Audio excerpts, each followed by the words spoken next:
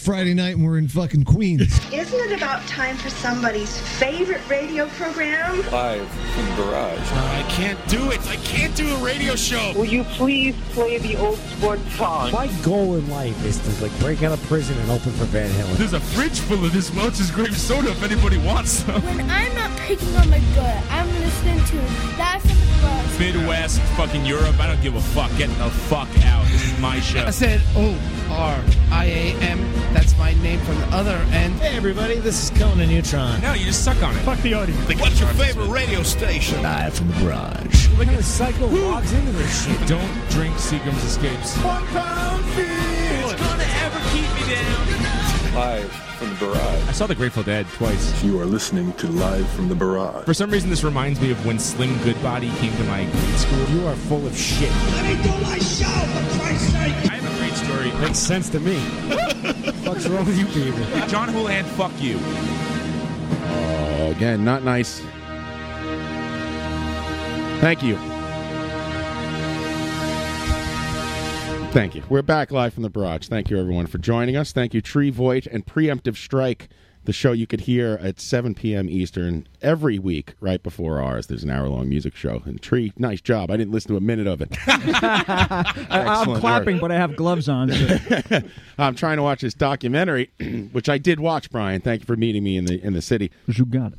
And giving me the documentary, which I have now lost because I handed it to someone else. So City Gardens. I know where it is. The story of... help me.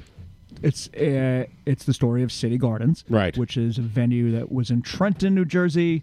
Story of Randy Now, and City. Right? Randy Now being the promoter of the venue, right? And he booked the place. It's Randy Ellis is his name. Right? Trentron, New Jersey. He'll be calling in at 9:00 to talk to us. So we're excited about that. He's the not Randy Now. Actually. That's Steve Tozzi. Steve Tozzi. I say Tozzi. You say Tozzi. I say Tozzi, and we'll see what he says. Yeah, let's call the whole thing off. And let's just call the whole thing off. Very good, Jody. He'll be calling in at 9:00. He directed the documentary, which I just watched. It was great. It was a lot of fun. It's right up my alley. I was about to say right down my alley. Hey. That doesn't make any sense. Oh, I'd accept it. Of course, I'm here with Ryan Collison, Patrick Walsh, Brian Musikoff, and Tommy's running late, as he does every week. We wouldn't have it any other way. And Jody Shapiro joining us today. How are you, Jody? I'm cold. Yeah? All right. Well, you can leave now and give your seat to Corey Kilgannon of the New York Times, who also joins us today to listen in on the show and hang out. How you doing, Corey? Good. All right. You could hear everything? Are we allowed to announce that? Or I don't know. Top secret. I've become the story. I've been here for 5 minutes. Special guest. That's what happened last time. We were here for the game. We interviewed you. We got drunk, I think. It's great. He's got you noticed that story never got written. No, I noticed. It's no coincidence. He's got cans. He's got I looked a at mic. my notes the next day. I was like, what language is this? Well, let's hope for a repeat performance. It'd be funny if the story just never gets written and you come here every week. That's kind of the bit that I'm going for. The funny part about that story is the last time you came here, the reason that you didn't run the story, as you told me anyway, was that the Times was already running a story about another radio show that was run by people with special needs, like mentally handicapped people, like legitimately. Too similar. Yeah, too similar. Sorry, I already got a bunch of retards. One show. Hey, sorry. You went with the smarter bunch. Right, exactly. I'm reading that article, cracking up. I go, this is the best. This is the best thing that ever happened. So hopefully, thank you, Corey, for coming in and taking an interest. I think Corey heard we had Mark Maron on, and he gave me a call. now we rate. Thanks, Corey. This is me clapping with gloves. And then I try to list the other people we've had on, and I got nothing. Corey's really got his ear to the ground when it comes to indie rock and stuff like that. I'm like, yeah, we interviewed Mike Watt. He's like, yeah, I got to go. I got nothing. I don't know who the hell you're talking about. So if you could just write in the story that we have Maron on every week, it's fine. Right. And I'll call him every week. And I kind of expected him to be. It's kind of one reason I came. I thought he'd be here. Maron, I thought he was going to be here. Maron would love that. Maron had Obama, but we have Bill Clinton. Yeah. Maron was my Obama. We had him like the week after the president. It was great. Gewalt. Mark Maron, of course, did the interview from his car stuck in traffic in L.A. It was fantastic. We had him captured. Good guy. We had him captured. Two of our friends in L.A. boxed him in. Conan on one side. Lots of fun. Okay, so anyway, how you guys doing? Doing well. Yeah. How'd you manage with Snowmageddon? Oh, the snow. Well, one side of my house had no snow because the wind was so heavy, and the other side of my house, of course, where my car is, had like 20 feet of snow on top of my car. It was a joke. I walked outside and started laughing. I looked at one side of the house. I'm like, this is awesome. There's no snow. I noticed that your murder horn is now melted. I wanted to slide down it, but it's pretty melted. We have a big slide I built in front of my house so you could slide right down into this traffic. So, John, what happened? Slide right down into a front loader. Yeah. The plows. He just didn't plow Flushing. What happened? Oh man, yeah. The plows didn't come down here till Sunday morning. Same thing with Woodside. Not that I care. I mean, I have no reason to drive anywhere. Especially, first of all, I live around the block from a councilman. My block is always done. Yeah. Even when they showed up, it was still a shit job, though. You'd probably be better off a Koch. Yeah, that's right.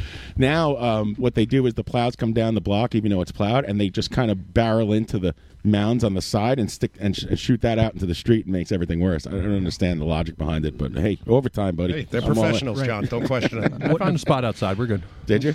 Oh, you parked like you notice how people are parking with like their entire ass of their car right in the middle of the street. That's bullshit. pretty much it. I just threw my truck into a snowbank. I'm probably going to need you guys to push me out later. It's like an X Games Smith grind. Half on, half off. So yeah, I was shoveling my ass off, and then the last day on Monday, was it Monday or Sunday?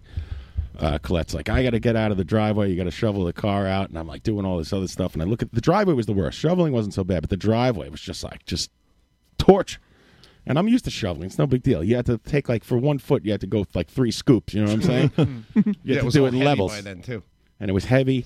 And so I'm looking for like the kids, you know. I'm like, some kid walk down the block. I'll give him $20 or whatever. Yeah, good luck with that. What about your kids? I thought you said you were looking for your kids. They were why aren't your kids doing this? They're buried. My kids are in school. It was Monday. Monday. Sorry. What happened on Sunday? I tried to have them shovel. It was a disaster. They stink at it. They're terrible. My parents would have kept me out of school to shovel. They're probably at that age now because when they're younger, they just say no flat out, and then nobody says no to me. But now they just show you that they're going to do a shit job, and you just give up on them. They get their friend there, right and their friend is like, I don't like snow, and I'm like, come on, grab a shovel. And he's like, no, I don't like snow, and I can't tell that kid what to do because he's not my kid. Yeah, except you could tell him to leave. Why not do that? I'm like, why'd you come over here if you hate snow? He's like, I don't know. He's like, I love PlayStation. Right? Yeah. Wouldn't go down the slide. Yeah, they're playing PlayStation snow shoveling too. That's the best part. Something virtual. Exactly. Something leads me to believe that this leads to Mario having to do the work for you. Did that? No. I saw 3 gentlemen come down the block with shovels, and I chased them down. Hey! Come here, suckers! 3, Come here, suckers! Migrant workers, if you will. And I gave them $50 and they shoveled the whole thing for me. They did a great job. My wife still doesn't know about that. She's probably listening now, and she thinks all week I shoveled it. No chocolate caliente. Listen, that came out of my pocket.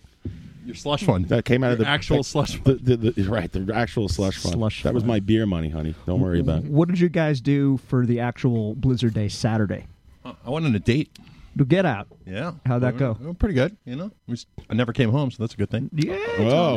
Announced it on the radio. Got snowed into the bar? No, but I had to walk like uphill both ways, basically. Using Mother Nature to hoodwink a poor innocent girl. Tommy Rockstar must have been dying because you live in Williamsburg, but you drive everywhere like a total stu-nut. I had to walk, dude. It was crazy. I had to get out and walk. I could hear Tommy singing. She's like, I had it's to walk. cold It was outside. crazy. You really walking. should That's go. nuts, you know? Yeah, no, it was bad. It was What like a concept. 2.5 feet of snow, I think, where I was. So. Oh, yeah? Yeah, it's like Hoth and shit. So I eventually made it, but it was hard to get back. Let's put it that way. What happened with your... You had to do the walk of shame with like no shoes on and the snow. One of your high heels falling off. What happened with your grandiose plans to go to Francesicon?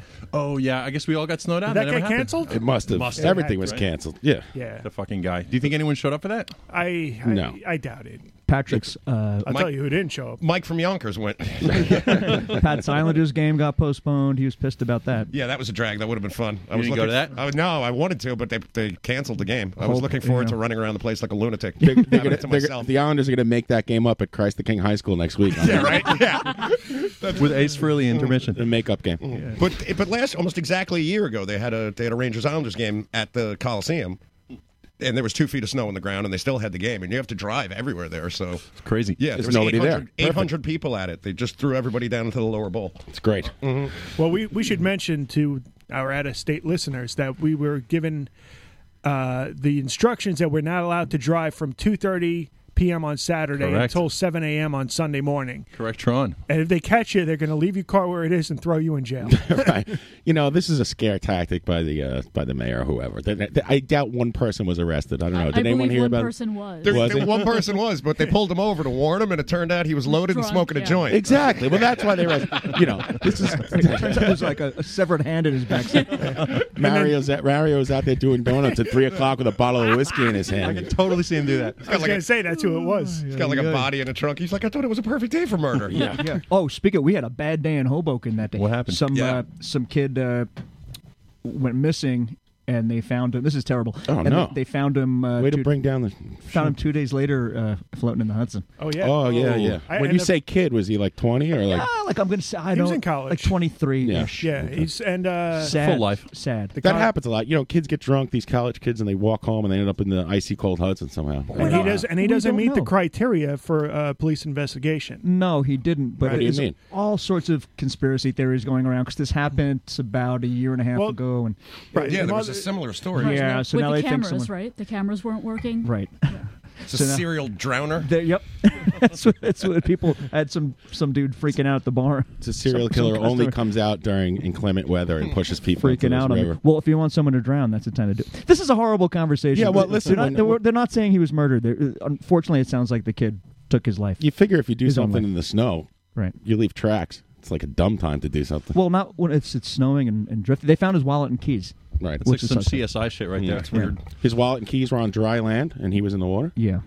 Something's wrong with Something's that. Right. afoot. Right. Man, so well, you could kill maybe. Well, I don't or know. maybe we don't know if he just said "fuck this, I'm done, I can't keep I up." love how we're speculating like we're going to solve it here Yeah. tonight. We're going to solve this. We're Nancy Drew all of a It's like sudden. with Peter Could we get a soundtrack? John? This is like what do you call it? The serial podcast. Just like solve it. a murder tonight. Figure It's out, a really figure out what sad- happened to it's Adnan. really sad. So anyway, People's I can't find it. I don't know where it is. so I was oblivious to all that going down. We're going to figure this out. Yes. I was hoping you'd go the CSI angle. Yeah, this is we're still in the police part of Law and Order. You know, the order part comes later when we find out who it was. All right, so Dummies. I missed the whole thing because I was in watching 7 hours of The Godfather. Is that what you did on the snow day? I watched. Yep. You That's watched such The a barrage- Godfather I epic. watched all 7 hours. That's such a barrage thing to do. Yeah, I And enjoyed that's it. I totally really why enjoyed Abe it. Vigoda died, you know. Yeah. You killed Yeah. him. Brian. Yeah. Give me a pass, Sally. Did that happen before? Did It happened after. After. Yeah. Okay, all right. And it was just so funny because and it wasn't funny, but it was ironic because we were discussing how great he is, and then just when you think about him, he's gone. Crazy town. Yeah. I remember Dave Harrison always saying that he would check that app to see what, like, if he was still alive, and then finally he logged in, and it's like, nope.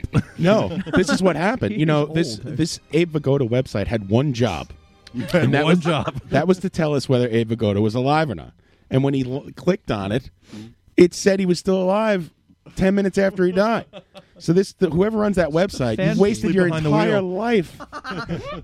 Paying for hosting and everything. Every GeoCities. It's like the worst website. It's just a little picture of Abe Vigoda on a white screen. And when it he says died, a lot. when Yes or when no. they finally announced it, they put X's on his eyes. That's fucked up. Like the old Spy vs. Spy. Yeah, you know, and there was something like who wrote that? That who article, wrote that right? headline? I think it was like the New York Times or something. I don't know. I don't know. It was, No. it was, Was a it? post. Someone wrote like sunken-eyed actor from. Yeah, it was like the worst Yeah, it was like, headline what's ever. going on? That's some eulogy. Sunken-eyed actor. Right. It's terrible. What do you think he's remembered more for? Having sunken eyes. Taxi or Taxi?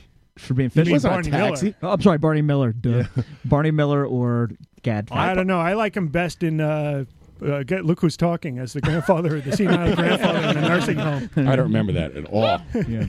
I don't remember that at all either. It's hilarious. But I've never seen The Godfather, so I'm going to say Fish. Well, all right. I mean, I would suggest I've watching. never seen The Godfather. Right, Tommy. Everyone's freaking out. I would suggest watching the 2 theatrical versions before you watch the chronological edit. Okay. It would make a little bit more sense. You don't have to remember names, faces, details. Why don't we Places. snoodle time? Tremendous investment. Wait, so are you telling me you were willing to sit through the bad Star Wars trilogy and you haven't seen The Godfather? Yeah, You don't watch 2 hours of The Godfather? Totes diff, dude. And there's shitloads of additional footage that, of course, like I had to make notes of. Right. So, yeah, I'd say see it. There's a lot Tommy, of what if I important told you there were robots and I'd say lightsabers? see it. Oh, really? You recommend The Godfather? Yeah. I'd say see it. I'd say 2 Smash thumbs or, up. Smash or trash, The Godfather. I'd say 2 thumbs up. Crap, not crap. Screech of the weed. Screech of the Hey, week. Tommy, I'll make you. I'm not going to say that. All right, I'll see it. One of these days. You know what movie I recommend? I don't know if you heard of it. Citizen Kane. It's pretty good. And I argue, and I have a listener that agrees with me. I don't think that's the best movie. All right, well that's fine. Not saying it's the best movie. If it's not in your top 10, you're like you're stupid. That movie, I've beautiful seen it. looking. You're stupid. Cinematography is great. Boring as fuck. Great cinematography. The I'll give you that. Godfather is boring as fuck. No, Oh, Citizen Kane. City. Yeah. Oh, I haven't seen it. I haven't. Have you not seen it? No. See, I've totally seen it. But you've seen Rosebud. Cabin Boy a dozen times already. Cabin Boy is the best movie Of of all course time. it is. God, my God. I have both on DVD. If you need Godfather or Cabin Boy or what the hell we do? Or yeah, I have it all on DVD. Yeah. I've even seen Birth of a Nation. Have you guys ever seen that movie? I don't think I want to. Boring as I will fuck. tell you this, Brian Musikoff. If Yeah. you handed me a DVD of Citizen Kane and Cabin Boy, I there's do. no way I would reach for Citizen Kane. So only give me Citizen Kane. All right. Turns out Chris Elliott's a sled. What about you, Pat? Did you do anything that night, or you just kept? I went to the beer distributor. That's a good thing. That was my emergency run. Everybody else was buying milk and bread. Well, I got a keg of beer. Pat you Walsh, got finally milk- an excuse to drink. Right, milk. Pat, you got milk stout. That counts. I did get milk stout. That is correct. That Hell's is milk. stout. What is that? Exactly what it sounds like. Delicious. Comes from cows. Imagine a cow that delivers like it's a Guinness cow. A loaf of bread and milk stout. I was done. I was set for the weekend. You see that video I posted of a guy eating all the milk and all the bread the next day, like freaking out? Well, Oh, he does all these things. Yeah, that guy's a total idiot. But that bread and milk thing was funny. And when he then he posted a video this year of him sitting in the snow just eating the bread and milk, like quietly looking around. That was funny. He's got a couple other things that are borderline racist that annoy me. Borderline? Yeah, I mean racist. There is no borderline. There was a line there, and he went right over it. I didn't see that one. Didn't he do one about? Like he's not funny. He's got two funny things. Didn't he do one about gay marriage, and it's about love and what's wrong with people that are opposed to it? And he went off on for like 20 minutes on it. Yeah, but then he's yelling at like some poor Indian person in Dunkin' Donuts. So whatever for that guy. He looks like the guy from Fargo, the movie. Haven't seen that He either. does not look like Peter Stormare. I think he does. I disagree. I think he does. I don't know who you Let's guys go are to talking the about. Pancakes house. But I was supposed to go to work Saturday and Sunday, and I couldn't. And even Monday, of course, my Long Island Railroad line is the only line that's not working. It's fucking bullshit. I had to take a bus like a total jadrul. Thanks, Obama. I take a bus to the 7 train like a ham and egger. Hey. Took me like 2.5 hours. I live up 10 miles away from Manhattan. Yeah. Oh boy. That's like when 9/11 happened. My dad was like, "Fuck this! I go to work," and my mom was like, "No, you can't." And he's like, "I have to work." And he gets in the car. Forget this. I've got work to do. And he Your dad's disappears. Mexican? I can't do my dad's accents. Where's he from? He's your dad. I thought he was like your Cheech. He's from Eastern You Europe. haven't had enough time to Cheech master your Marin. dad's accent. He's been talking to you your whole life. Right. I got the cuzzy fucking train, man. Where's my son Tommy? He fucking goes and he disappears for like all of 20 minutes, and then he like comes back and he's like, could not move on Grand Central Parkway. Is he Russian? What? I can't do it. What's your ethnicity? I'll do it. He's Czechoslovakian. Yeah, good luck with that. I can't. Exactly. It's funny that you close said to that because Russian. your dad was a doorman in the city, right? Maitre D Okay, right. at the Hiltron. Waitress in the sky, whatever you want to call it. I haven't ran into this guy in like 20 years. He used to own a coffee shop, and I'm walking on Sunday through the hills of snow because I had to get out of the house. I just walked to 7-Eleven. I swear I bought milk like an idiot for no reason. I'm just carrying the milk around, and I'm walking down the snow, and there's this guy who's a doorman in the city waiting for the bus on Sunday, and I'm like, Ivan, what are you doing? He's like, I got to get to work. I got to get to work. Oh my god. That poor bastard's probably got a shovel too. Yeah. Oh man, that guy. He can open a door like you've never seen that. Like, shit. And he was from, I think he was from Croatia, There, so which is probably same Mexican accent. Yeah, there you go. Right next to Czechoslovakia, I believe. Which isn't even a country anymore. Please be right. Just do your best Yakov Smirnoff and you're good. So yeah, that's the snow, I guess, and whatever. I don't know, slushing around in that garbage. What about you, Ron? You have twins? Check check that off my notes here. Oh yeah, I was completely snowbound. I couldn't go anywhere. Really? So yeah, and after a while, I can't stay home. No matter what the weather is, no matter what time of year. I mean, I can't stay home in the house for an entire day. I have to get out and do something. Hey, so it was very frustrating for me. But I can imagine. But it was all right. I mean, we had fun. It's like The Shining at Ryan's house.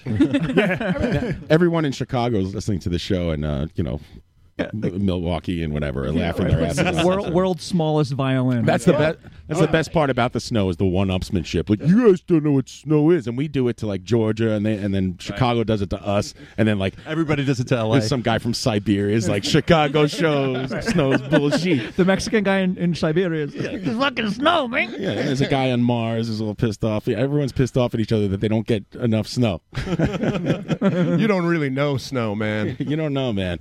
You know what it's like up here in the Arctic Circle, where most of our listeners are from. I had to shovel for 15 minutes and then go to the deli directly across the street from me. Yeah, it's funny because in Chicago they have that bullshit dibs thing where they put chairs in the spots, you know? They're starting to do that here now. That's right. The snow got high enough, and maybe it's not a cultural thing. Maybe it was a height to thing. save parking spot. Tommy, All right, to save Tommy, parking spot. You spend 2 hours shoveling your car out of a spot. Sure. You put a broken vacuum cleaner. That or some happened. shit. I did that this weekend. No, you can't do that. All right.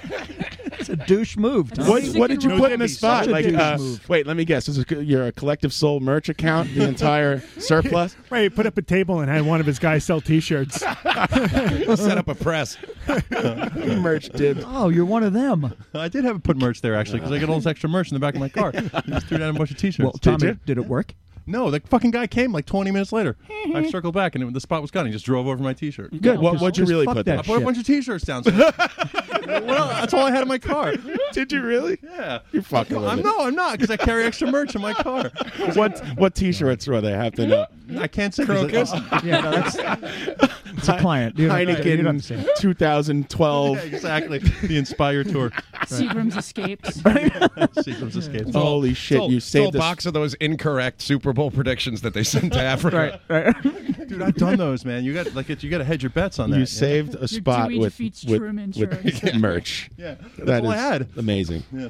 So, speaking of which, allegedly some chooch got a Patriots tattoo, the way that kid got the Mets tattoo. Oh, whoa! Oh, like champions or whatever. Yeah. I saw somebody with a Blues tattoo, Stanley Cup winners. Yeah. You know, that ever happened? It's if you have a Patriots tattoo, Just making it to the first round of the playoffs does not mean you're winning the cup. you might as well just put champions on it because who cares? You have a Patriots tattoo. You're already an idiot. Like, what's it? Oh, look, he's more of an idiot than he was before when he had the Patriots guy pissing on the Jets logo or something dumb like that. Calvin. Oh man, those Those Calvin are the and worst. Hobbes I'm guys with are you the on that. worst, dude. So bad. They're like truck nuts, you know? First of all, like, it's gross. Don't piss on some stuff. Right. What did it mean when they had a Patriot guy pissing on a Chevy sign? I didn't get that. Oh, because probably like he's a Dodge truck guy. And But what? And a Patriots fan? No, it's just Calvin from Calvin and Hobbes. You No, can no. But put they had whatever the jersey you want. Patriots guy. I know that, but they had the Patriots guy peeing on a Chevy symbol. That guy's on a different level. If you're Jets and Rangers, or you're Patriots Dodge. Right. Oh, you're Patriots Ford? That's weird, bro. I don't know. Usually goes the other way. What about Fomoco? Just like the Patriots jersey was an afterthought. Like he was the Dodge guy pissing on the Chevy thing. I should put a Pats jersey on this guy, bro. That'd be wicked fucking cool. He was nude at first, and then they went back and got it touched up. You wicked pisser.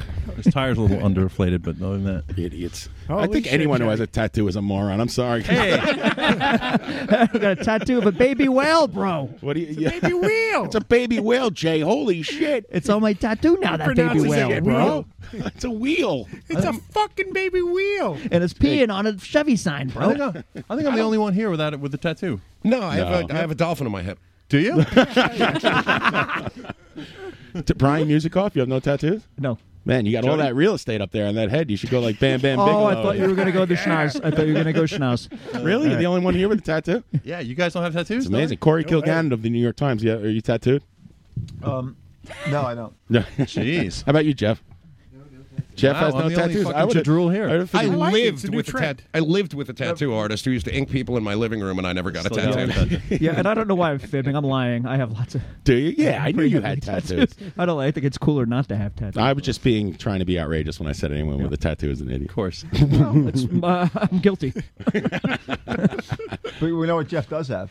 What? He can read Chinese, so he can see all those people with the Chinese tattoos. If you know what it really says. Oh, God, I love that. So I always ask, we'll be watching a basketball game. So Jeff, does it really mean peace and grace under pressure or whatever? I don't know what the old beef and broccoli Beef and joke. broccoli, Yeah. That old yarn. Jeff, how do you? Jeff's not on mic, but Jeff, what are you? The photographer? Use sign language. No, Jeff's just hanging out. He's my friend. He works for the Times too, but he's a friend of mine. Oh, do you, Jeff? Come over here. Jeff. What do you do at the New York Times, Jeff? Sit on Brian's lap. I'm a stringer. They send me out various assignments, and usually it's for my Chinese speaking ability. Oh yeah? How'd you learn to speak Chinese? Did you live in China? No, he moved to I live in Flushing. Oh, we got a homegrown. But where'd you grow up, Jeff?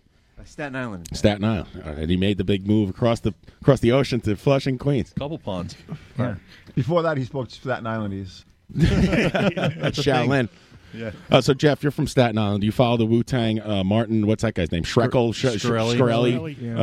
He's Arthur Franzarelli. calling out Ghostface Killer, and Ghostface will, he'll probably murder this guy. Yeah. Didn't even know the guy existed. Right. Well, do you know the story behind all that? It's with the ghost. No. Okay. All right. There's the dude, the farmer bro, the guy who raised the AIDS drug from like $6 to $1,500 or whatever it was. You know that story? World's worst. You work for a newspaper, right, Jeff? Jesus Christ! Somebody get this guy a newspaper.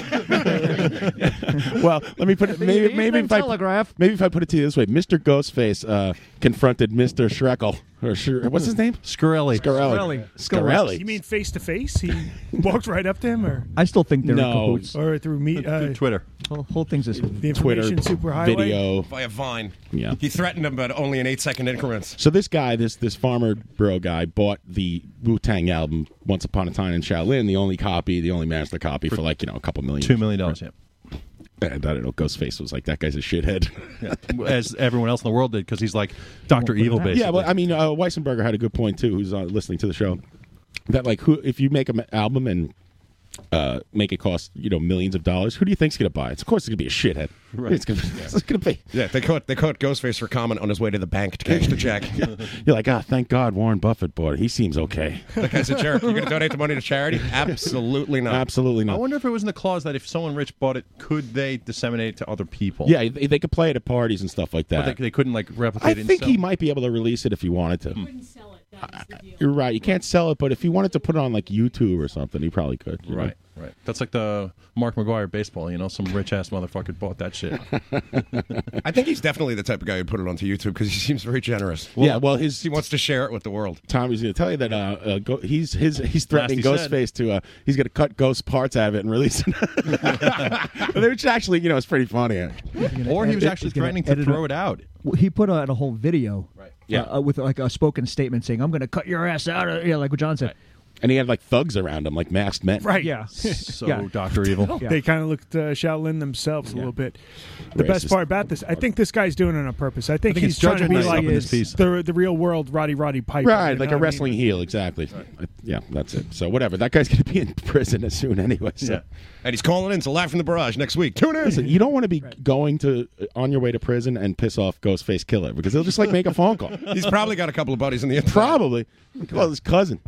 Dude, that would be a great guest. I bet we can get this Martin Shkreli dude on the fucking phone because he wants all the attention he wants. I'd rather have Ghostface. Right. Yeah, exactly. Let's get them both on. Let's get them both on. Right. Listen, you guys, showdown. We're gonna have to sit you guys, separate you guys. You sit on this side, Ghost. Count. Who knows what movie that's from? We'll have an old-fashioned radio war. Ghostface would probably do it. I'm gonna make that happen. Wait a minute, minute, guys. Don't you have station IDs from these guys? No. Wu-Tang? Yeah. No, I never got it. No. Fushnicket? We never got Fushnickens. Be quiet over there. Still trying to find Fushnickens. Yeah, they'll be like, lickety live from the biggity barrage. Oh, I know what you're thinking of. It's Hairdo, right? No. Yeah. What are those guys' names? I forget those guys. Killer Bees? They wanted to kill me. Oh, did they? The Beat Nuts. The Beat Nuts. Yeah, we got the Biz. We got Beat Nuts. Was Busta Rhymes ever in Wu-Tang? Oh my God! Just no. Stick to merch. Stick to marking your parking spots with. Busta Rhymes is part of the leaders of the new school, which were involved with Tribe Called Quest. That's and, what it is. Zulu Correct. Nation. And those guys. I'll educate you later after the show. Exactly. John's got a flow chart in his bedroom just for this purpose. Yeah. Flushing flow chart. Let me run inside and get my whiteboard. Speaking of thinking every black person's in a rap band like Tommy does, and that's racism. How about the dude from fucking Pantera Oh, that giving guy. a Hitler salute on stage? I had an odd feeling about that guy from the beginning, man. Like, Yeah, he he's looked done like a couple skinhead weird from things. day one. Yeah. This is awful, and I'm not defending him. And fuck Nazis. I bet you probably know him too, right? No, don't no, you? Well, no, Dave, no, Dave no. Hill's good. Dave Hill's very good who friends we've with had him. on the show. But allegedly, what happened was. I want to hear this. This is, by the they way, were set this drinking- up. This is Phil Anselmo from Pantera. Correct. Right. Apparently, and I wasn't there, but apparently they were drinking white wine. And the Dave Chappelle bit where he's a black fellow who thinks he's white and he joins the Klan and he goes, Like "White KKK. power." Right. He's half allegedly like making fun of it, but still out of context doesn't look like it. Mocking. We'll see about that. Better to stay away altogether. Bullshit. We were drinking white wine. That's why I gave the white power. I don't agree and with screamed white power. Bullshit. Hello, White wine power. Fazzer on the air. Hey, how's everyone doing, Barrage? Hey, How's it going, man, buddy? What's up? I believe the phrase you're looking for is "tickle me Anselmo." does a little white power salute. It giggles. A little red power. Right, red A power. little red power. Yeah, but see, you know what? We're all older than those snake people, the millennials. So we don't subscribe to Elmo, correct? Is Right. everyone there? We're on board with that? Yeah, but I had kids, so I'm very familiar. Oh yeah, you're roped in. You're I roped was in. when my Yeah, there's nothing you can. when my kids were babies, I was right in the Elmo wheelhouse, right at the height of his popularity before he became a horrible racist. I never considered him a Yeah. Muppet Fest. Yeah, him and Zoe. Andrea Bocelli squirting out another song into your kids' ears. Yeah, it was terrible. Never gonna happen. So what's going on? What's up? Well, I'm taking your lead here, and I was calling in because I've got a radio show on Nope for the next four coming Tuesdays. Yay! What's it Nice. called? Excellent. Yeah. It's a Tuesday afternoon. I think I'm the first daytime radio Nope show. What time? I think. Hey, now. It's 11 a.m. to 1 p.m. Central Standard okay. Time because fuck you're New York. Hey, use the standard. Use the industry standard. Take it is. Go ahead. 10 a.m. to noon Just trying to figure it out. Eastern Right. Standard Time on New York every Tuesday in February. Is it? And so we're doing a benefit, kind of like a pledge drive for the Epilepsy Foundation of Chicago. Oh, okay. Epilepsy And so, Foundation of Chicago. Very nice.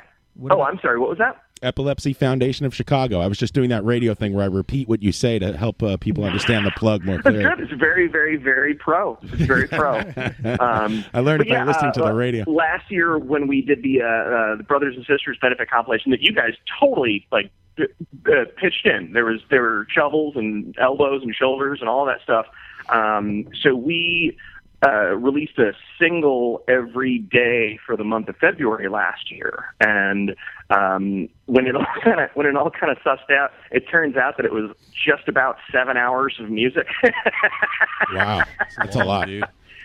And so I talked to Boss Man Conan, and so I've got 8 hours of time blocked out every Tuesday to play them in order from the most number of plays, downloads, etc.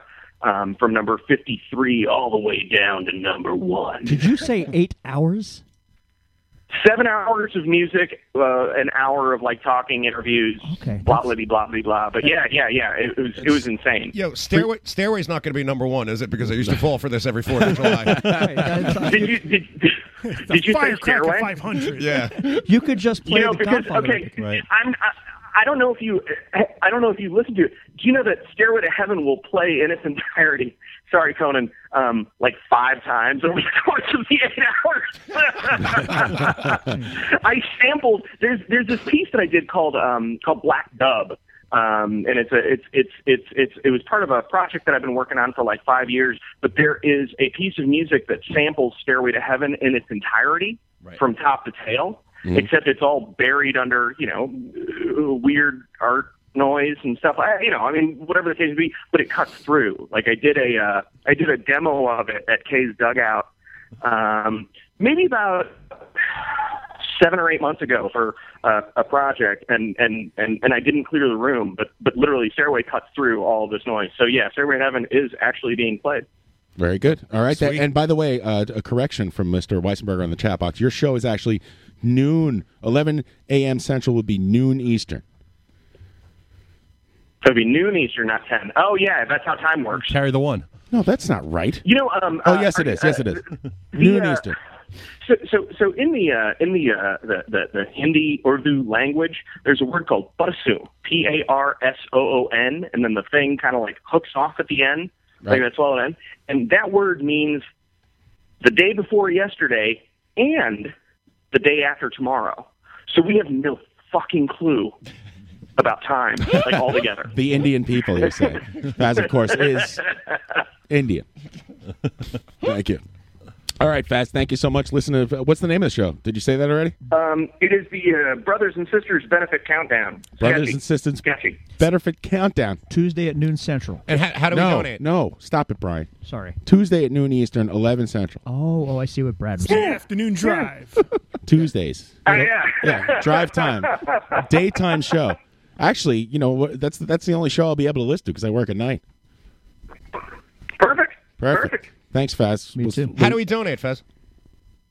I'm either having people. Okay, so there's I just got my PayPal, which is Kerbal@hotmail.com. We're going to do that, but we also have the Bandcamp page, which is brothersandsisistersbenefit.bandcamp.com, and then I'm also just suggesting if people want to not worry about it and just go ahead and donate to the Epilepsy Foundation, do that too. Go direct. You know, it like for me, it doesn't really matter. I'm not here to sit there and be like, oh, we got like $4 here. Hey, who gives a shit? Just send the money in. They're a great organization. The CEO, Kurt Florian, I wrote him a whole bunch like this past year, just about odds and ends, and he's just kind of like a normal dude. Like he listened to the Barrage episode that I kind of hatcheted and put into the thing. He was totally fine with us swearing about stuff and stuff like that. He's like, this is great. And so, he's a good dude. It's a really, really great organization. And I like the way that they do things, and they're super sweethearts about everything. And that's the Chicago Epilepsy Foundation? Yes. All right. Chicago Epilepsy Foundation. Everyone donate to that and listen Right. to Faz's show every Tuesday. And hey, Faz, could you drop that link, whether it be the Bandcamp one or why don't you put the Bandcamp one? Drop it in the chat room. Yeah, I'll throw the Bandcamp in the chat box for sure. All right, very Thanks, good. buddy. Thanks, man. Awesome. Excellent. Thanks so much, fellas. Yeah, man. Good luck. I'll be listening. All right. Talk to you soon. All right. Later. There's Faz Razzi of Chicago, Faz. Illinois, calling in with a good cause, the Chicago Epilepsy Foundation. He'll be doing a show every Tuesday at 12 Eastern, 11 Central. Listen to that and donate to the blah, blah, blah. Kick it into the cause, you skinflints. Yeah, that's right. Come on. Pony up. Pony up. Pony up. Jerk offs. What the hell's wrong with you anyway? Pony up, I hit the brakes. What do you take it with you? Hey, Corey, you make a lot of money at the New York Times? You got a lot of money? Pony up. Good. No comment from Mr. Kilgannon. I'm just here to observe, sir. I went to see Colin Quinn last night. How was that? I did. It was great. He does like a one-man show. I was telling these guys earlier before you guys showed up. Where at? Cherry Lane Theater downtown. It's a West Village. That's where I got my pool table. Oh, yeah? Yeah. Are you serious? Yeah. From that place? Yeah, it was a prop in a play that Ross from Friends was doing. David Schwimmer in Pool, the play. How else are you going to get a pool table for $100? You have David Schwimmer's pool table? It was a prop in his play. Yeah. From his one-man show. Schwimmer plays pool. Oh, hey, I didn't see you there. It was set in a bar. Behind the Eight Ball with David Schwimmer. They were like, you want to take the jukebox, too? Oh, you should have took it. I would have, but I didn't have any more room in the truck. Schwimmer does The Color of Money. At a pool table. Right. Yeah. He's got I had a Vince pool on table it. with 4 dudes in there. T-shirt with Vince on his chest. Minnesota Fats. So how was Colin Quinn? I don't understand. I haven't seen the dude live ever. He all month, every single night, and sometimes twice. He's doing this one-man show called A New York Story, the New York Story. It's about an hour long. Great. He goes from pretty much the beginning in New York, which is funny because I'm reading this book now called Island at the Center of the World by I forget the guy's name, but I'm in the beginning of it, and it kind of takes you through the Dutch settlement of what's New Netherland before it was New Amsterdam. Right. That's not Phil Brick, is it? No, he's good though. I like his books being made into a movie now, which that was a great right. book. Nathaniel Philbrick made a book, wrote a book called In the Heart of the Sea. Right. I love survival stories. It was good. So, but no, this guy, I forget his name. Sorry. He, but it goes through like the Dutch settlement of New Netherlands, New Amsterdam, and how, and it ties in because the book's a couple years old. It ties into the Ted Cruz thing, saying like that New York doesn't have the values of America. When what he's not realizing is the values of America were started with this town of prostitutes and smugglers and pirates and jerk-offs, you know, and that's the real America. The armpit of like dickheads, you know. Sure. So anyway, he goes a little bit through that, and he goes through how all the other cultures basically form the modern New Yorker of today. It's really entertaining. I'm a big Colin Quinn fan. I like his style. Some people don't get him at all and hate him, you know. Right. And he's basically, you know, it's exactly what you would expect from Colin Quinn. He goes up there by himself and he does this whole thing. He never stops talking for a second. Maybe he takes one sip of water the whole time. That guy just has never stopped in his career, man. Like, yeah. Where is he? Where did he grow up? I think Boston now. Brooklyn. Brooklyn? Yeah, he lives in Park Slope now, and I'm not sure what part of Brooklyn he grew up in. Maybe it was Park Slope, but there's a different Park Slope back then, probably. Ryan, did you ever see him? He was always at the Brill Building. Oh, I've seen him. Yeah, I see him moving around and I used to whatnot. see him Yeah, often. my wife just went to see the show a couple of weeks ago. He did say so true. John's wife. Did he really? Yeah. On stage? Yeah, she said it was hilarious. Yeah, I really wanted to go, so I asked my wife if she didn't mind going again. And she said yes, so we did. Yeah, it was fun. He snuck in a Chooch. He talked about the fractional insults, which I love. We've been talking about on this show. Like, yeah, hey, you're half a gavone. Right. You know, it's way worse than being a gavone. Right. Like, you're not even good enough to be a whole gavone. You're just half a gavone. Quarters do not. You're a man of little achievement. Yeah, he went to the whole 7-line thing. Like, you know how you can get a seat if based on what newspaper the person's reading. If they're reading a Chinese newspaper, you're screwed. They're never getting up till the end. You know, if they're a white guy, they're going to City Field. It was good. It was very, very entertaining. I would suggest that go see it now because it ends on January 31st. It's a limited engagement. Maybe it'll be like, you know, I don't know, some kind of HBO special or something. I'm not sure how these things work. That'd be cool. It's a good time. I still want to see the short. Directed by Jerry Seinfeld. Although I didn't see Mr. Seinfeld at the gig. Really? Yeah, I don't believe he has to be there for every time directing him. It's the same freaking shtick. You know? I don't know if you're kidding. Is it for real? Yeah. Seinfeld directed. Usually opening night they would do that. It's funny because there's an actual playbill and it's like rehearsed in his place in Bayshore. So direct that about the cast. Colin Quinn is a jerk. What is involved in directing? Guys, like, get on stage and start telling jokes. Yeah, pretty much. I don't really see what capacity he could really direct it. Maybe I'm missing something. It looked like there's a couple people involved: a set designer, a lawyer, and Colin Quinn. You move over there. When you say that line, you should say it funnier. Instead of saying the racist thing, say the other thing. It's fun. You always blend into Paul McCartney. Seinfeld, Paul McCartney. Yeah. Oh my God! Next thing he's gonna have a Croatian accent with a Mexican hat. A perfect Croatian accent. There are no unstoppable walls. Thank you. But worst Seinfeld, Paul McCartney. So yeah, it was a fun show though. I'm not sure. You want me to direct your show? I'll direct your show. Yeah, I don't know. Like he just walked around the stage. And, I don't know. How long was it? He's probably giving him direction, like cut this joke, put this joke back in. It's only about an hour. You know, I'd love to get direction from Julia Louis-Dreyfus. Yeah, well, that's direction. She's the only actress I've ever seen who has an entirely Holy believable shit. fake laugh. Oh yeah, she's that. Mark Maron, you're on the air.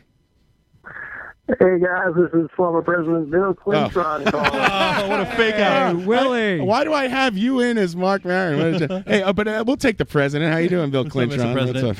Happy New Year, guys! I thought it was Mark Maron. That would have been the best. Oh, it's only the president of the United States, Bill Clinton. I'm experiencing lateral excitement right now. How are you, Mr. How Clinton? you guys doing? Pretty good. How's it going?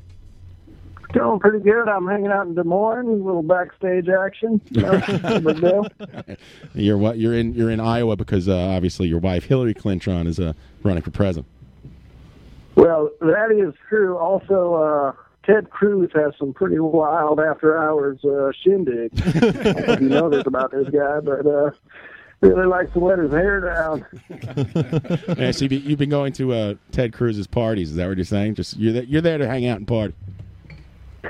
Well, we might have our philosophical differences, but that guy really can. Well, he knows how to throw a party. Let's put it that way. Right. I mean, it doesn't seem to stop you. You've you crossed party lines before. I see you playing golf with Donald Trump and Rudy Giuliani and all these types of people that you have differences with. Philandering around. Well, Giuliani's okay. Trump is, that Trump's that guy's a goddamn maniac. I have to stop hanging out with him even. And for me to say that, that's really. That's a lot. Are you there, Mr. President? All right, Prez? Bill? I think he's just had a stroke. His Viagra just kicked in. Hello, Mr. President, are you there? If Clinton's kicking you out of a party, you've had too much. I don't know what happened to the. It's Air Force One. You know what it is? There we go. I think we're back on the air. Hello.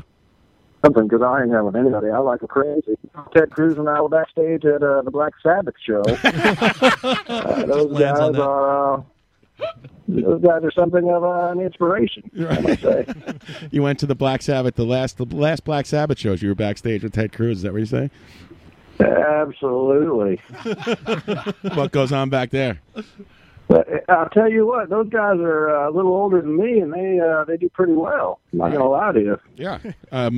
Were you upset that the original drummer wasn't there? I'm sorry, one more time. Are you a Carmine fan? Who's your drummer for SAB? I don't. Hey man, I know that Geezer Butler and Ozzy. I don't know those other assholes.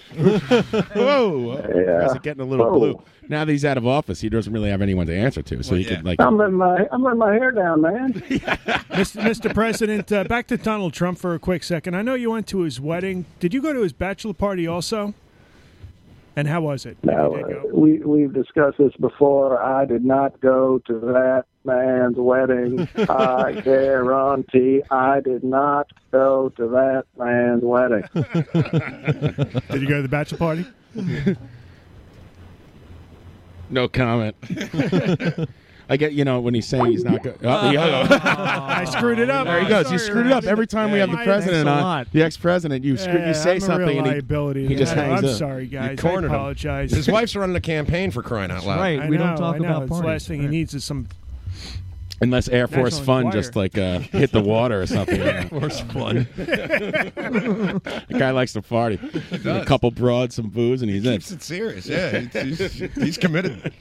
That guy. You should commit him, all right. There he is. There's a former president of the United States, Bill Clinton. Hail to the chief, everybody. We should take a quick break, and in about 10 minutes, we'll be back to interview Mr. Steve Tozzi, or Tozzi, depending on whether you're a Carmine Appice or a Appice fan. And he's the director of Riot on the Dance Floor, the story of Randy Now and City Gardens. That's going to be fun. Fun documentary. I just watched it about an hour ago. I watched the whole thing. It's great. Yep. I did my research. Watched a movie. Him in the garage, freezing my toes off. Thank you. It's going to be great. All right. Well, it's going to be great, and we'll be back after these words. Thank you, everyone.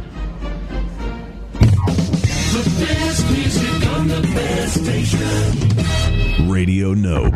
That was a great hour.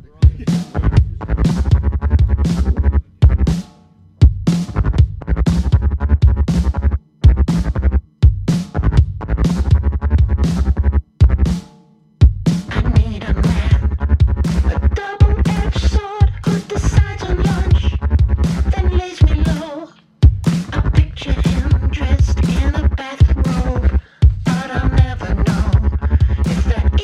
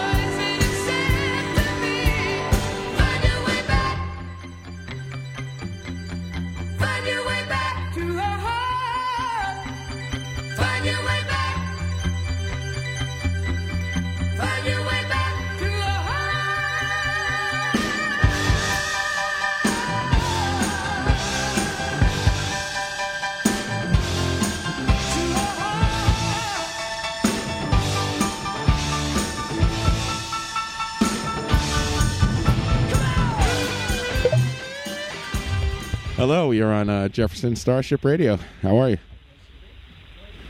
Hey, this is Steve Tozzi. I'm calling you for an interview.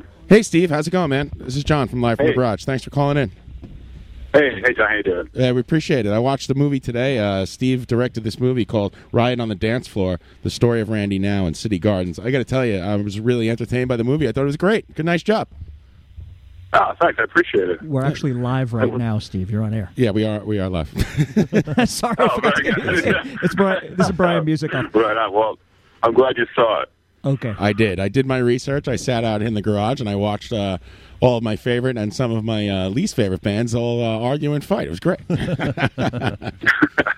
What were some of your least favorite that you saw? Oh, I don't know. Crap or I not don't. crap? You know, I don't want to say. Right back at you, buddy. I'm not. Let's just say I'm not a big ska fan. You know. But the ska. But wait. The ska of that era was brilliant. Yeah. No, I could appreciate it. But yeah. Right. And you know, I like Bouncing a lot Souls. Of ska. What? It's funny because that club was a lot of different things for a lot of different people. So, one night would be completely like a ska night, and you would only think of that place a certain way. And then in Thursday nights, they had dance nights there that the people only went to the dance nights, and they had no idea that there was hardcore shows happening on Saturday, and that place would blow off the way it did. So right, that's what's kind of weird about that place, that it was so there'd be so many different acts. Right. What was hilarious to me, Steve? This is Brian Musikoff. Hi. What was? Hey, man. How you doing? Good. Thanks for calling in. What was hilarious to me about the ska nights versus the dance nights versus the hardcore nights was I would see the same people attend, and they would all have a different way of dressing for each. Like they would do up the Rude Boy thing for the ska, where the black and white. And versus like the hardcore shows, where then it would be like basketball shirts, right, and like cut off. Yeah, definitely. I mean, that was a big hangout for people because it was cheap beer and in the shows, and you might not like it. Let's say one band or something like Randy would put like a ska band with a hardcore band and see if there was some sort of like crossover between them. And a lot, granted, a lot of hardcore kids like ska. Because of its origin and stuff, so it's that was an easy sell for Randy at the club, but right. And, let's tell it our was a home listeners for a lot of people, so they spent a lot of time there, whatever the music was. Right. I agree. Let's tell our listeners that Randy is the guy who, I guess, booked and managed. Oh, well, he was the promoter. He was the promoter. We should first tell the audience that City Gardens was a venue in Trenton, New Jersey. God's sakes, people don't know what the hell we're talking about here. Music off. Right. Trenton, New Jersey is, of course, a city in New Jersey. Trentron. Yeah. New Jersey is a state in America. City Gardens was this big venue that like all these punk kids, well, not really punk, but hardcore and different kinds of kids would go to. Everyone. This giant venue. They've had bands. They've had every band there. From Husker Du to Black Flag to the Fall, Circle Jerks, Joan Jett, Wall, Voodoo, Dead Kennedys, DRI. Everybody you could think of, Bad Brains, played City Gardens. Did you play City Everybody Gardens? did. Yeah, it was a major stop off for bands coming from like DC or going from New York to DC or vice versa or what have you. And I did, and I sat down with Randy or with bands and stuff, and I was like, well, why was this place significant? Like, besides it being large, like it wasn't like a destination city in any way. Right. Like what was interesting? Well, the reality was like if you talk like Milo you really stressed this when we sat with him. It's like you have to understand. It's like you're coming up from like DC, and that's you might hit the possibility of doing a show on an off night would be huge because we would just be sitting making no money. Right. And we'd just be burning through the money we had. So. You wanted to get a show between D.C. and New York, and City Gardens was... And Philly. Oh, God. Hello? It's the Chinese censors. Philly was like a tough place. The other clubs were really kind of consistent in being open and stuff, and the same promoter, so it was a little bit of a dodgy deal at times for a lot of bands. So they would just go into Trenton. And also they liked dealing with Randy, which was also significant for them. Yeah, he seems like a really sweet dude, he really it would take a lot to get him going. He's actually on the screen right now. We're watching in the background. It's great. It's like perfect. Right? Yeah. Yeah, he's a good guy. I mean, there's no question about it. He really liked to he still does it today. He wants to bring a lot of music to people and sort of turn you on to something new. And even when I see him, say, hey, have you seen this? Have you seen that? Check this out. And all that. I mean, he's just like, he's a promoter through and through, So. When you approached him about doing the movie, was he all cool with it? Because he seems to be, you spend a lot of time with him. I do. Well, I actually didn't approach him up front. Like the only person I remembered from independently the shows I would see there was Randy. I didn't really know anybody. I didn't live in the area. I grew up in Old Bridge, New Jersey. Right. Metal Militia. Yeah, so it's like, I didn't really spend enough time there to sort of know the locals and stuff. So, but I remember when I was researching and stuff. Yeah, there's like a promoter there that actually was up front, and you knew that he was the face of the place. Which a lot of clubs you just didn't, besides Hilly and stuff, and there were definitely other clubs that you knew the promoter and he was out there, might have been out there, but not many. Nothing in New York that I remember independently of Hilly. But when I started researching it, I was like, well, who are the players and stuff like that. So I really didn't go in trying to make a film about Randy. I was going to make it about just the club, and I didn't know there was going to be anybody who was going to rise, above everything else as being like, the centerpiece for everything. And after interviewing a couple people like Tesco V, Ian Mackay, we went down to D.C. to interview Ian at the Discord House, and he was very upfront about it. He was one of the first people we sat with. He basically said, "Fuck the club, make it the film about Randy." Right, right. Great idea. Slippery slope. Yeah. I was just curious, what, in addition to add on to what John just asked you, what inspired you to make this documentary? Were you just inspired by what a cultural phenomenon the venue was? Like, hey, let's document this? That definitely had. There was definitely parts of that. I'm from New Jersey, so the club meant a lot to me. But I wasn't a regular. But I thought it was a very unique thing that there was this place that, structurally was an ugly place. I mean, there was nothing redeemable about the structure. It was a cinder block building. Right, just like a big box. We have to explain it for our listeners. It was a box.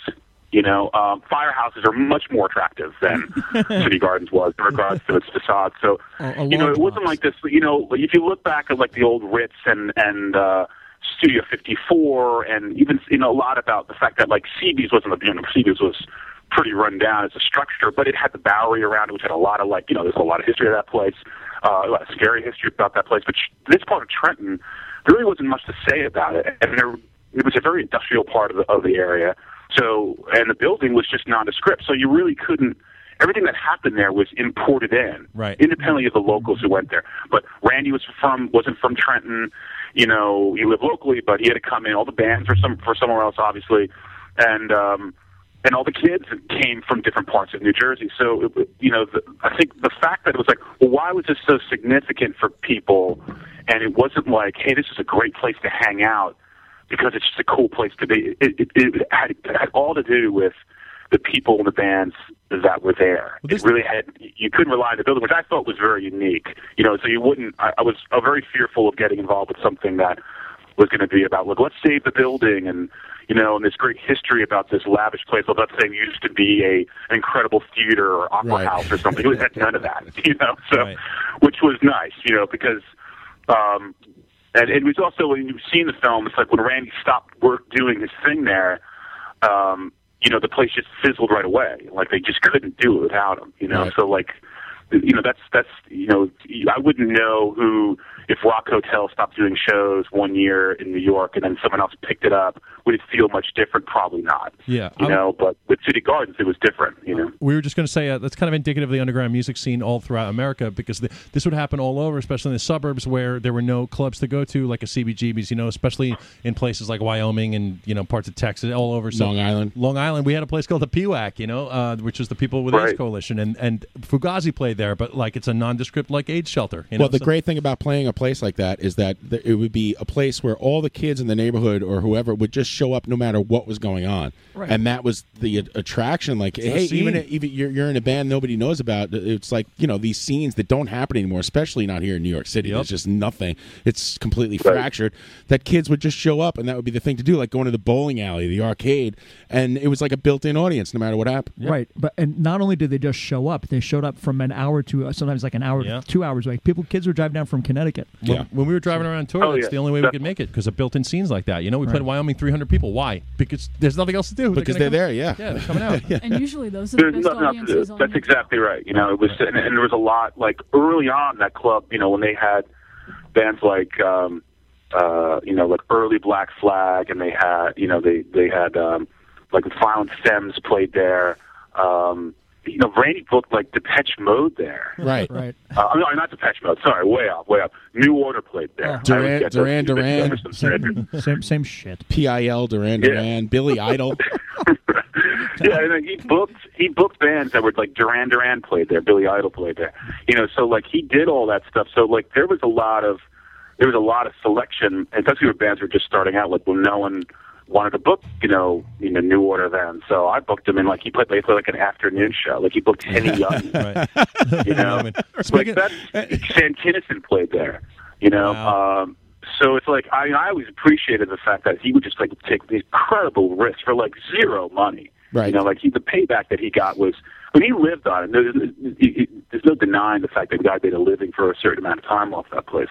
But it's the fact that like it was this constant struggle, and I spent in film. I did spend a lot of time with them doing shows locally, at like Firehouse, and it's a ton of work for like zero payout. Yeah, I felt I was like, well, you're doing this much money, this much work, that's like $300. Yeah. Labor He's love. like, yeah, it's what I do. Yeah, and he actually, if you watch the movie, I don't want to give too much away, but he quits the post office thinking like this is going to be the, he's making enough money to live, so he quits the post office. Like Motorhead's supposed to play like the next night or the next day, and then Motorhead cancels, and like he's like he wants to kill himself. His life is like ruined. Right. Well, he gave up. I know that's like when he said that, like he kind of sprung that. I used to do when we would go film Randy. It was usually just me and Randy, and then it would be Ken Salerno, who's a photographer who documented that place for like something like 15 years or so. Yeah. But we just would go, and he just sort of dropped that story in this town that he was showing us, and I didn't realize it was kind of weird. I showed the film for a bunch of just some locals, but they were more part of like an arts council thing in Princeton, and they kind of laughed the fact like, oh, that's some career like the post office, But I'm like, I said, hey, to him, that's a very important thing that he had to give up. Like, no one, this guy was he's like a blue collar worker. This is nothing to laugh at in any form. You're giving up your medical, your pension, a steady job. Right. That's a serious gig. Yeah, and I was just gonna say that's a serious gig, man. That was like his livelihood. So I was like, well, yeah, like he was taking a huge risk. So, but with him, because he always makes his stuff laughable. He just comes off like, well, because he's like people who are reacting to this are like, Jello Biafra, like was there during this whole time, and he knew Henry Rollins really well, so like you had these people who were starting this new thing, and their careers are now like exploding and stuff, and he wanted to be a part of that, so I think it was obviously a great risk, for everybody. I see. You had Rollins in the documentary and Ian MacKaye. We all like to collectively congratulate you for editing out Dave Grohl because we're sure he was in there somewhere. No, I never. I didn't know. To be honest with you, and I didn't know that Dave Grohl had such a connection to DC, hardcore and stuff like that. That was kind of sprung on me much later. I'm like, oh, I had no idea the guy was so connected to that stuff. Yeah. So. He was never really on my radar for people to sit down with. So you weren't filming, and like he's out in the cold in the window, like banging on the. Let me in. I know. He did show up in a lot of films. Like right after my film came out, it was like he was in this film and did his own film and all sorts of stuff. But, it's like a press junket. In fairness, he says that's like a press junket. In fairness, he has his credibility, so I think he would have a great many things to say about City I'm Gardens. sure he's got a story about everything. That old scamp. It's legitimate though. He was there and he played with good bands. So anyway, I've never been to New Jersey. Interview me, Dave Grohl. No, I'm just kidding. It's just a joke. So, Steve, one thing I wanted to say back to Ken. One thing I noticed as you were documenting City Gardens, Ken was documenting you. And that was brilliant. I'll have to find some photographs and put up. Ken Salerno. Oh, Ken Salerno. Yeah. Yeah. He does a lot of that. And because, what would be with that, we would go film somebody, and then after we'd go and like grab a beer, and then we would just talk about it. So, like, a lot of people that we shot that day, we would sit with, So, and Ken, like, I don't think I've ever been out with Ken, and I spent, like, basically on and off, I would say, 4 or 5 years with him that I've seen without his camera. So he's literally just like, and we'll be just sitting eating, and he's taking pictures of you, you know, with your beer. And because to him, that's like, he likes to document what his day's about. So, but he got some incredible stuff of just that I didn't, because my head's in the interview and making sure everything is going the way it needs to go to get what we need to get. And, you know, and he's shooting all this stuff. So, like, he got incredible pictures of, like, Ian MacKaye, Tesco V. When we interviewed Tesco V up in Pennsylvania, you know, we interviewed Tesco before, and then they played. And, you know, Cool Bands played, and they were the headliner, obviously. And then he was like, he nudged me. He's like, we got to get out of here. And I'm like, and they weren't really done. I'm like, why? You know, I'm going to shoot. I was filming the whole show. I might get some good stuff. I was like, this place is crowded with Nazis. Yeah. I'm like, what are you talking about? So he's like, so I turn around, he pulls me over, and he shows me his camera, and he's like, he shows me this guy's arm. It's this elaborate, like, history of, like, Hitler and all this racism on this guy's arm. It was in Pennsylvania. And he's like, it's just everywhere. We gotta get the hell out of here. I'm like, all right, let's bolt out. But, was it Phil Anselmo? You know, for me, it was shocking. I didn't notice any of that. What I'm saying is, like, he's constantly just looking around and catching what's going on. So yeah, I know the picture. It's this overweight guy, John. It's this overweight guy with his shirt off in the middle of maybe a 3 or 4 man pit. It looks like a makeshift kind of venue too, right? Right, Steve? Yeah, it's kind of like a bar, you know, and then it's like, it was weird because it was stage, and then they had like all these like arcade games like right next to the stage, which was really awkward and stuff. Yeah, but it's kind of like a bit of a makeshift thing. And the comment thread, when Ken posted that particular photo, the comment thread was my favorite thing in the world. I can't even begin to elaborate. Well, everyone read that on your own time, I guess. Right. Sorry, Steve. How'd you get rat skates from Overkill? That's a good one. I never heard anyone from Overkill speak. And then, like, he must. Where are they from? They must be from, like, Jersey or something, because the rat skates is like, hey, what's going on there? This is rat skates over here. How do you say that? I'm like, wow, this is my people. Yeah, you can tell he's from Jersey. He's, you know, I wanted to talk to. You know, through other projects and stuff, we met people like worked on with another director on the Fishbone documentary, and you know, we met some people through there when I was kind of ramping up to do this, and I saw and I knew, you know, Randy didn't book a ton of like thrash bands and metal bands, but he did some like DRI, and I know Overkill played there a couple times. So I'm like, all right, well, you know, this would be good because I knew Overkill played the night of the Venom show, so I figured, well, it would be good to get. And because I knew what Henry was going to say about Venom. Like, I knew that up front. Like, I know he's going to go on this. Yeah. It's going to be really fun. He's been on record before, I believe, in different publications about that show. Of that show, which is a legendary. It's legendary. Know about it. We've been playing the Venom stage banter on this show for years. I mean, that's kind of like explains to you how City Gardens was like to book Venom and Black Flag on the same show is insane, and that's a whole story unto itself. Right. But that's where I mean, if the audience isn't familiar with it, which you should be. There was a tape that was made of Venom, the stage banter in between songs, and of course you could hear it on, I forget which Beastie Boys song, but everybody knows, "You're wild, man, you're wild."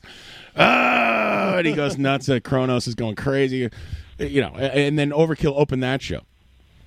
Right. Like Overkill was the opening band. I figured, and I walked in like, you know, Overkill was a Megaforce Records band, and they toured with Venom and stuff. And I'm like, I wanted the opposing view. That was the reason why I wanted him there. So I figured he's going to go, and I never spoke to him before, and I didn't send him any questions prior, so I went in completely cold. And I figured he's going to go, well, Venom's a great band. Like, they had a great, I don't know what hell Henry was talking about because they were awesome. But he had the complete opposite of that. He's like, they sucked. He was like, they suck. They sucked live. They were terrible. It was a mess. Not to say they didn't get better, but they were like, they did not bring it that night. And so it was just like this kind of pile-on, and he couldn't get away from it. So I was like, well, that's where the story's going to go, you know. So, and it's just a hilarious story. The fact that the recording of that showed up like on the Beastie Boys record, and it got like a 45 from it made its rounds. And I'm sure you've read that Kronos is counterpoint to that, which is like, you know, him saying that the Black Flag was there with their moms and that made them peanut butter and jelly sandwiches and stuff. I never heard that stuff. Oh my goodness, I never heard that. Your souls to the gods, rock and roll. There he is. There's Kronos. So instead, I don't want to sit here and just go through the whole movie with you, like because you could watch watch the movie and do that. You know, Right. I want to interview you kind of, and I want to know if speaking of these guys you had on like Rollins and Ian MacKaye and stuff. I'm assuming those guys are pretty accessible and nice, and yeah, sure, I'll do it. Was there anyone who was like really hard to get, you couldn't get, that you wished you did? There was and I'm going to forget his name because I didn't really know the band, but the lead singer of LCD Sound System we tried to get James Murphy. Yeah, I didn't know his connection to the club in any way, but someone said, "Hey, this guy was a bouncer at City Gardens." I'm like, "When?" I never. What? Wow. Actually, I don't propose to know who the bouncers were in any any sort of great way historically. But he's like, "Oh, this guy was actually a bouncer." He said he talked about City Gardens like at the LCD Sound System shows, like how great this place was. I never. So knew I that. knew. Oh, go ahead. No, I'm done. Go ahead. No, I knew through a composer who does a lot of work for commercials. He was the keyboardist for LCD Sound System at one point. So I'm like, so he knew him. So I said, all right, we'll make a connection that way. And we tried, and it just didn't happen. It wasn't like it was so much analyzing about what this was about and what this was going on. Like, what are you doing and all that stuff. It just became like. It became kind of too drawn out and a bit of a joke. I'm like, guys, either you want to do it or you don't want to do it. Like, we're legitimate. We told them we have this huge list of people that are in it. We want to get this done, and we decided to give up on him. But, I mean, not to say that he would have been so amazing. It was just the fact that I think his story is so unique in where he ended up. It would have been great to get his perspective on the place. Do you have like a team of people helping you reach out to everybody? You have to do it all yourself, like me. Sorry, Brian. I'm just kidding. Tommy and everyone. I did have a small group of people, but a lot of people who worked. In fact, I think everybody who worked in the film, except for maybe the sound engineer and the colorist, all went to City Gardens. They were all people who I just said, "Can you be a producer? Can you be a producer and help me out?" So they would say like, "Hey, like Ken got me incredible people. It got me I got Tesco." Steve Ludovico, and Amy Wolfing, who wrote the City Gardens book, The Oral History, they connected me with a ton of people. Steve D connected me with a ton of people. Yeah. So it was like, Agnostic Front and Harley. We interviewed Harley in my office in New York. How did the? I was just going to ask, how did the whole Jon Stewart thing go down? The Jon Stewart thing, we were ready to kind of. I felt like if I didn't have enough people that made sense to Jon Stewart on the surface, like, hey, we have Jello Biafra, we have Henry Rollins, we have this person. It's a real thing. Please be in this movie. Jon Stewart, of course, worked at City Gardens. Jon the Stewart. Reason, yeah, right. He was a bartender. He was a bartender for about a year and a half or so. He was mean. And you refused to serve. He was mean to you? Completely mean. I deserved it, though. Why? How old are you, Brian? What's that? How old are you? I'm 43. Really? But at the time, I was not 43, and I was asking for water upon water. Yeah. And, water's free, and he just didn't want to serve. I wouldn't. Sorry. I met Jon Stewart a long time ago. He was very nice to me. At the this is before anything. I think he had the MTV show back then. It was the Billboard Music Awards. I think he was hosting it. Right. I want to say it's like 20 years ago. Uh-huh. I talked to him. He was a nice guy to me. I don't know what the hell's wrong with you guys. Well, did you ask him for water? He wasn't behind a bar. I'm really grinds his gears. I stood about 2 feet above the guy. I could have kicked him down the stairs if he said anything. I've told the story before, but I went to a taping of The Daily Show, and I actually asked Jon Stewart during the Q&A. He was like, yes, you in the back. And I said, is it true that you were a bartender at City Gardens? And he just froze, and he was like, that's not a question I was expecting. And then he went into this whole story where he was basically bartending, and he saw Martha Quinn, who he had a big crush on. And so he kind of got from out behind the bar and go to hit on her and just flirt with her, and he turns around and it's Stiv Bators, and they're sucking face, and it totally killed his heart on. That's in the book. Yeah, that's why he's so bitter. And he calls in for it's only a few seconds he's in the film.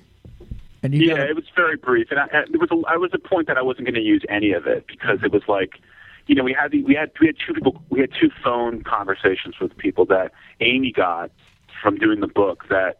There were, it stood outside from the people that we got. So we had Al Jurgensen from Ministry and John. And John. And John, he was a bartender. He was a bartender for about a year and a half or so. He was And I felt like, well, the film, in by nature, because we wanted to get a huge range of people, there was a lot of talking heads in it. So I felt like, well, it isn't that bad that I suddenly go to this graphic that has just someone on the phone. So I felt like, well, you're seeing a lot of talking heads anyway, so seeing something else isn't bad structurally for the film. So that I felt better about it over time. But I would think it took me, as I edited the film myself, it took me, I think, about after a year of assembling it, then I decided to put him back in the film. Because I felt like if you didn't see him, maybe it didn't mean much. But Did it bother you? Did you feel like those little bits were kind of out of place? It didn't work with the film, and then you came around to it. Does it still bother you? Do you watch the film a lot and watch it and go, "Oh man, I should have done this differently. I should have done that differently"?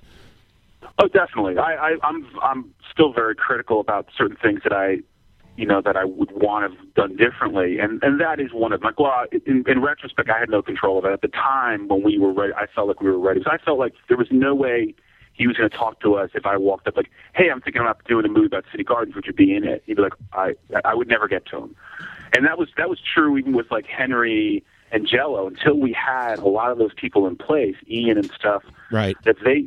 That you're not going to get us until you have the right people. Right. Oh, yeah? And Wow. it wasn't a bullshit thing. They were like, you have to understand, they get called every day I to guess. do something for somebody. And That's kind of screwed up. For the record, I'll do any interview. If anyone asks me to be in a movie, I'll be in it. Thanks. Thanks. And I think Henry will probably do the same thing. He says, like, if you contact me, I will try to do your thing if I can do it. Which he was very straightforward with me and stuff. So anyway, I felt that there was no way of approaching Jon Stewart and getting through his people and his handlers with something that wasn't either getting close to festival or not. And at the time, he was doing his movie Rosewater, so it was like he wasn't even in the country. So I said, all right, I got to move forward. Because at that point, we had to get the film done. So. It's a years long project, man. It's why'd you do it? Why? Because it's a why, Steve? Why? Yes. No, it was funny. I was thinking about it. Like when I started to think about doing a film, I was working I work in commercials. I direct animation stuff for commercial spots, and I was at a small company that. The owner pulled me aside and he was like, "Hey, we're pitching this new thing. We want you to start thinking about it." And my job would be to develop storyboards of what this could look like that we would show to the client and say, "Hey, give us a lot of money now and we'll go make it." And that was basically that's what I do in a really bad nutshell. Like a sizzle reel. So it's like, all right. He comes up to me and says, "We have this new thing." And I said, "Well, what is it?" It's an experiential piece, which basically it's kind of like a museum piece. Like there's going to be a structure, but we're going to do some part of it, like a movie, like a video. It's inside this thing at a museum. Like, all right. She's like, it's kind of like if you've ever been to the Franklin Institute, they have like that heart that you walk into, that you can see like how the heart works. Right. He's like, it's kind of like that. I'm like, all right, well, in what way? And he's like, well, it's actually going to be the upper and lower GI. Like the intestinal, the whole structure. And I'm like, without a beat, I'm like, so I'm going to have to make something for a giant anus you walk into. And he was like, I guess so. So I was like, I walked back. I said, I worked on some really things that I really connected with, and I felt like this is a nice kind of arc for what I'm trying to do creatively and stuff. And it's just like the most defeating thing I've ever been pitched as being like, I need to go and now think about this for a couple of weeks and make something. Exactly. So, go ahead. Good. No, sorry. I just basically after that, I said I walked out. I bought a film camera. I said, I'm going to start making a movie. There you go. There you go. That's the way to go. Well, I'm glad you brought that up because I wanted to ask you, because I know that you've won a couple of awards for title design and things like that. So you're making this documentary, and you were talking about cutting it before, and I wanted to know how you change your mindset from, designing titles to knowing what's going to work well visually for your documentary that you've just spent 2 or 3 years collecting material for. Well, I didn't. I do a lot of title work for directors, and I really love that because you're doing a piece of something, and they're kind of at that point you're at the end of what they've done. So like I just worked on a film with Jonathan Demme, and he calls me at the back end of what he's done. So there's really no creative input that I can give besides what my part is. And I've done that. I did that at that point before I started Riot. I was like, well, I've done this, and I felt like I know I can do this. I can do this in a larger way. I can tell its stories. I'm doing it anyway for commercials and a little bit for titles in some form. So I figured it was time to sort of kind of break out. So that was an easy translation because I was doing things within that realm, but nothing of the scale. I think most people probably say, why don't you do a short first before you start doing like almost a 2-hour thing? But I figured if I'm going to do this, I might only do, I want to do more film as a director. But I said, maybe I'll never do it again. I might just go for it. So it was kind of a natural switch. But the nice thing about it was a lot of the back end of making a film is a lot of post-production, which is the coloring of the film, and it's obviously the editing of the film. And graphics is a huge thing. And I am involved with that. I know that's where I knew I didn't have to worry as much. I was more worried about doing sound, which I don't have any real connection with, and I had to get someone to do that. Should have called us. Right. Well, let me introduce you to Ryan Collison, who's I'm your a Foley. guy. I could do that. We got for a you. guy right here who's a Foley artist. Who's a Foley artist and a sound mixer in So, post-production. Where did you end up doing your sound? Right. Where did you end up doing your sound? We did the sound at a place called Sonic Union, and I just sort of pitched the film. I said, "This is what it is." Should have done the sound with us. I think he dropped out a second. Max Headroom. Okay. So I just like, hey, do you want to work on it? Like, you have to sort of basically adopt the film, because this is a low budget thing. So, yeah. What'd you do? Kickstarter? What was that? We did a Kickstarter. Yeah. And how much does a film like this cost to make? It ultimately cost about $60,000 to make. God, I don't think that's bad. I think that's pretty good. Very good. It's not that bad. Really? It really isn't. In the grand scheme of things, we're talking over 5 years. Oh, but if I had to pull it all together, like between festival submissions and travel and all that sort of stuff, it's about $60,000. We raised about $40,000 with Kickstarter. So that last $20,000 was for contracts and stuff that I had to just do on my own. That's an incredible amount of money to raise on Kickstarter for a film about a place in Jersey that Right. Everybody that knew the venue or had been to the venue at one point, of course, kicked in some money. Right. So Well, there you go. The punk rock community is alive and well. Everyone throwing $20 and let's do this thing. Now, do you think outside of this topic, do you think you would have ventured into filmmaking regardless, or is this just something that you felt you had to express yourself on and get the word out to people, not only the fans of the music and the venue, but also people that would like to learn about this sort of thing? Do you think you would have been a filmmaker regardless? I think I was because before I was going to do a different film before I got involved with doing Riot. I was not. This was not my first choice, and not because I didn't think it was interesting. I just didn't know anything. I really didn't know that it was really a history that anybody really remembered much. You know what I mean? Like I just didn't know like how much it resonated to me in going there, but I didn't know there was this whole group of people that just absolutely adored that place. So until I got that going, I felt like, well, this has got traction.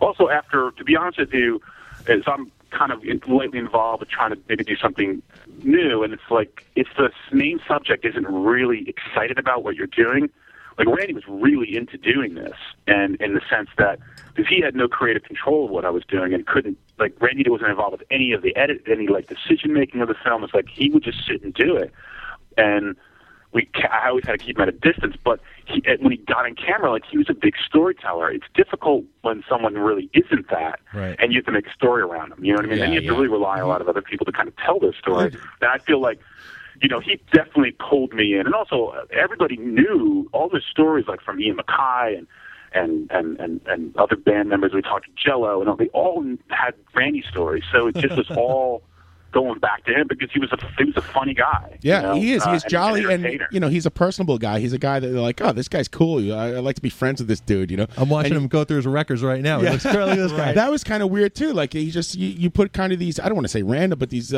things that don't have to do it. So just like in his house with all his weird bobbleheads and his record collection, and he's got like a million Christmas albums. It's funny. He's an eccentric. He's got a Hitler record. He's an eccentric. He does. He's a collector. Hey, Steve, I'm so curious. Yeah. The building of City Gardens had been left abandoned for so long. How did you get access as a location to film it as it is now? That almost brought a tear to my eye. That was the most interesting part. It's all disheveled and dilapidated. It's all. How'd you get in? It looks pretty bad.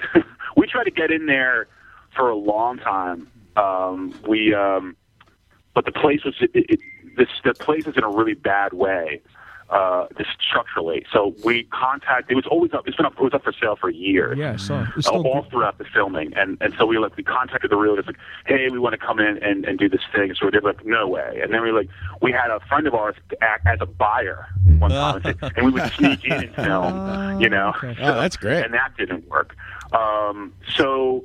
I would say maybe about 6 months before I had to go to Final Color, which means I'm going to get the film graded. What's going to be the final look at the whole thing? Yeah. But so it doesn't look like video that you just shot it, out of your home camera. Yeah, it's going to be the mastering of film movies if you're a musician. Timing, right? Definitely. The color. Yeah, the color. Right? You're doing this final bake of it. So we get a call from someone we know saying some guy bought the place.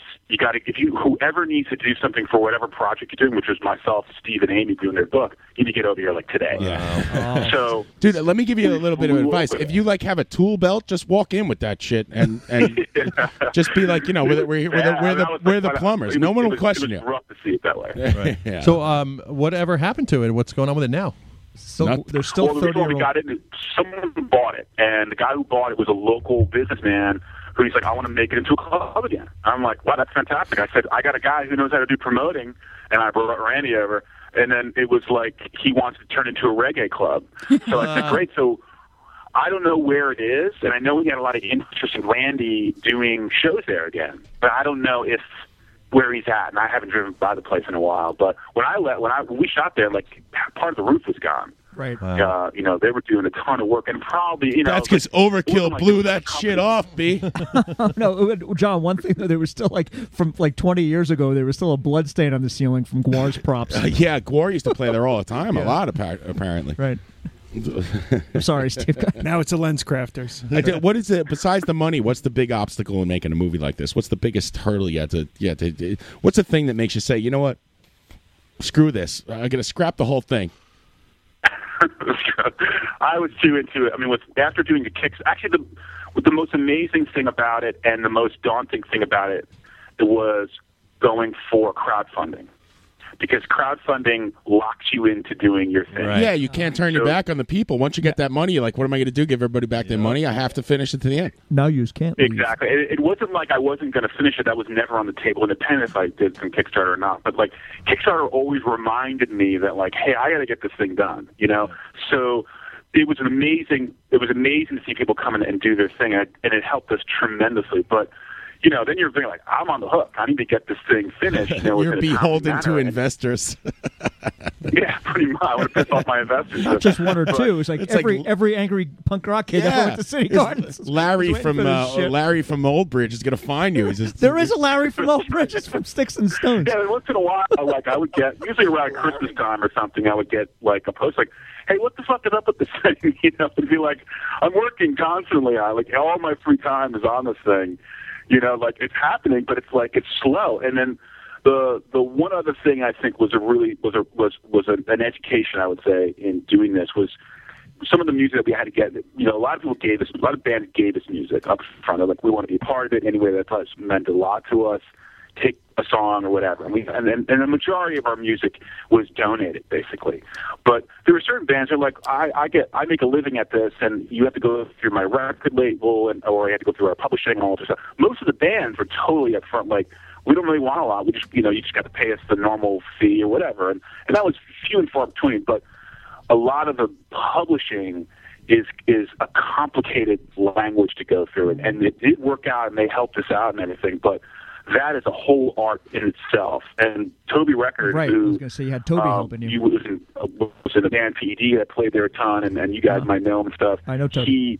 He donated his time, and he was like, "Look, I'll help you get through this," and because he just really wanted to do it, and it would still be undone if it wasn't for Toby Records, in my opinion. Yay, it would Toby. be absolutely undone. He's a music he's a licensing guy, correct? He's a licensing guy, yeah. Okay. And also, a lot of times it was we can't, we had Killing Joke. There's a song, the Bouncing Soul song, that's at a certain point when we come out of Randy's early interviews, and we'd go to like Bordentown where he lives. It was, and right now it's a Bouncing Soul song, but for years it was a Killing Joke song. Right. And you know what I love? It was going to be Requiem. You played And, a very old Bouncing Soul song, if I recall, like one of from their first album, I think. First album, yeah, and I love that song, and it was perfect. Love that song. And it was like, and they wanted to do it. Killing Joke were like, yeah, fine. But then in regards to like getting paperwork signed and all that stuff, like they never responded for years. It was just like, we just can't keep beating this. Yeah. Like, how about this? And I said, well, we love the soul, so it made a lot of sense, and we had to change it over. But that's also very hard, that you get used to something that that eventually you have to rip out because you can't cut a deal for it. And that happened to in the beginning. If you saw the film at festivals or you bought the DVD, the film is different. And one of the major things that was cut out of the film was this. Well, right in the beginning, it's the first thing you see is Randy playing this really cool children's record that you'd put. That the record was a 45. You're talking the theatrical, theatrical versus DVD. Yeah. No. It's a 45 record, right? And then in the mid, where the title of the record would be is actually like a strip of a cartoon, like when you put this mirror, like reflector on the record itself on the turntable. When you played it, you'd watch the mirror, and it was like a zoetrope. It would actually play the cartoon. Yeah. I remember it was really cool. Okay, now, and we shot it, and then what happened was that. This is from the people that made it was like they were like a defunct company from the 1960s, and they were even, and ended up that the song was owned, the publishing was owned by one of the major publishing houses, and they were like, we want a ton of money for it. I'm like, forget it, this is ridiculous. So it's like Paul Simon in the Brill Building. That's the most heartbreaking thing that we lost. People like, wait, what happened to the Red Raven record thing? I'm like, yeah, I had to cut that out. Drag. So about going back to music licensing, I know you had a supergroup do music exclusively for this project. Can you talk about how that came together? You're talking about House of Others? Yeah. Yeah. That Peter Cabot, who is in Vision, who I loved when they played City Garden Con. I used to go see them. Yeah, always. Vision. Yeah, they're a great band, and it's a great Pete's Vision a great story guy. in the movie too. Yeah, it's like I wanted to get Pete because there was a certain night that's really incredible that happened at City Gardens with the band, The Exploited. So he was a logical interview. So we sat him down, and then we just became friends, and he wanted to help. He's like, what can I do? Can I do music or whatever? And I said, well, I like to get some Vision songs. Like, yeah, that's fine. You can totally have that. But he wanted to do something original. So he got, like, a bunch of guys from just a bunch of bands that we all go and see locally and stuff, or like, that I said, this is great. So he just went out and they wrote a song, and they had to record it, and he spent his own money. It was like, I mean, he didn't need to do this in any form. Yeah, that was nice. He just wanted to do it, Yeah. It was pretty killer. And we had like Kevin Seconds wrote us a song, which was really cool, and we had Luscious Jackson do something really cool, and they had Kickstarters going on. So they were like, I got kind of hooked into all their Kickstarters at the time I was doing mine. Kevin Seconds and Luscious Jackson were doing one, and they would write a song for you for like a certain amount of money, like for your, for like your answer machine. They're like, yeah, I'll write a song for you. Yeah. So I'm like, all right, can you actually forget the answer machine? Can you write a song for my movie? And they were like, yeah, sure, we'll do that. So Right. That that's makes how we sense. got both those other songs. Yeah, But Pete, I love Luscious Jackson. I think they're great. I always have. In Search of great. I Manny. love them. If you don't have the In Search of Manny cassette tape, go out and get that. I could lend it to you if you want. It's fantastic. It's a great record. I was just thinking about getting that again, actually. Search of Manny. It's a great record. Listen, send me your address. Email Brian your address. I'll send you my In Search of Manny cassette. I'll dub it first. Do you have a tape player? I don't have a tape player anymore. Well, I'll send you a tape player.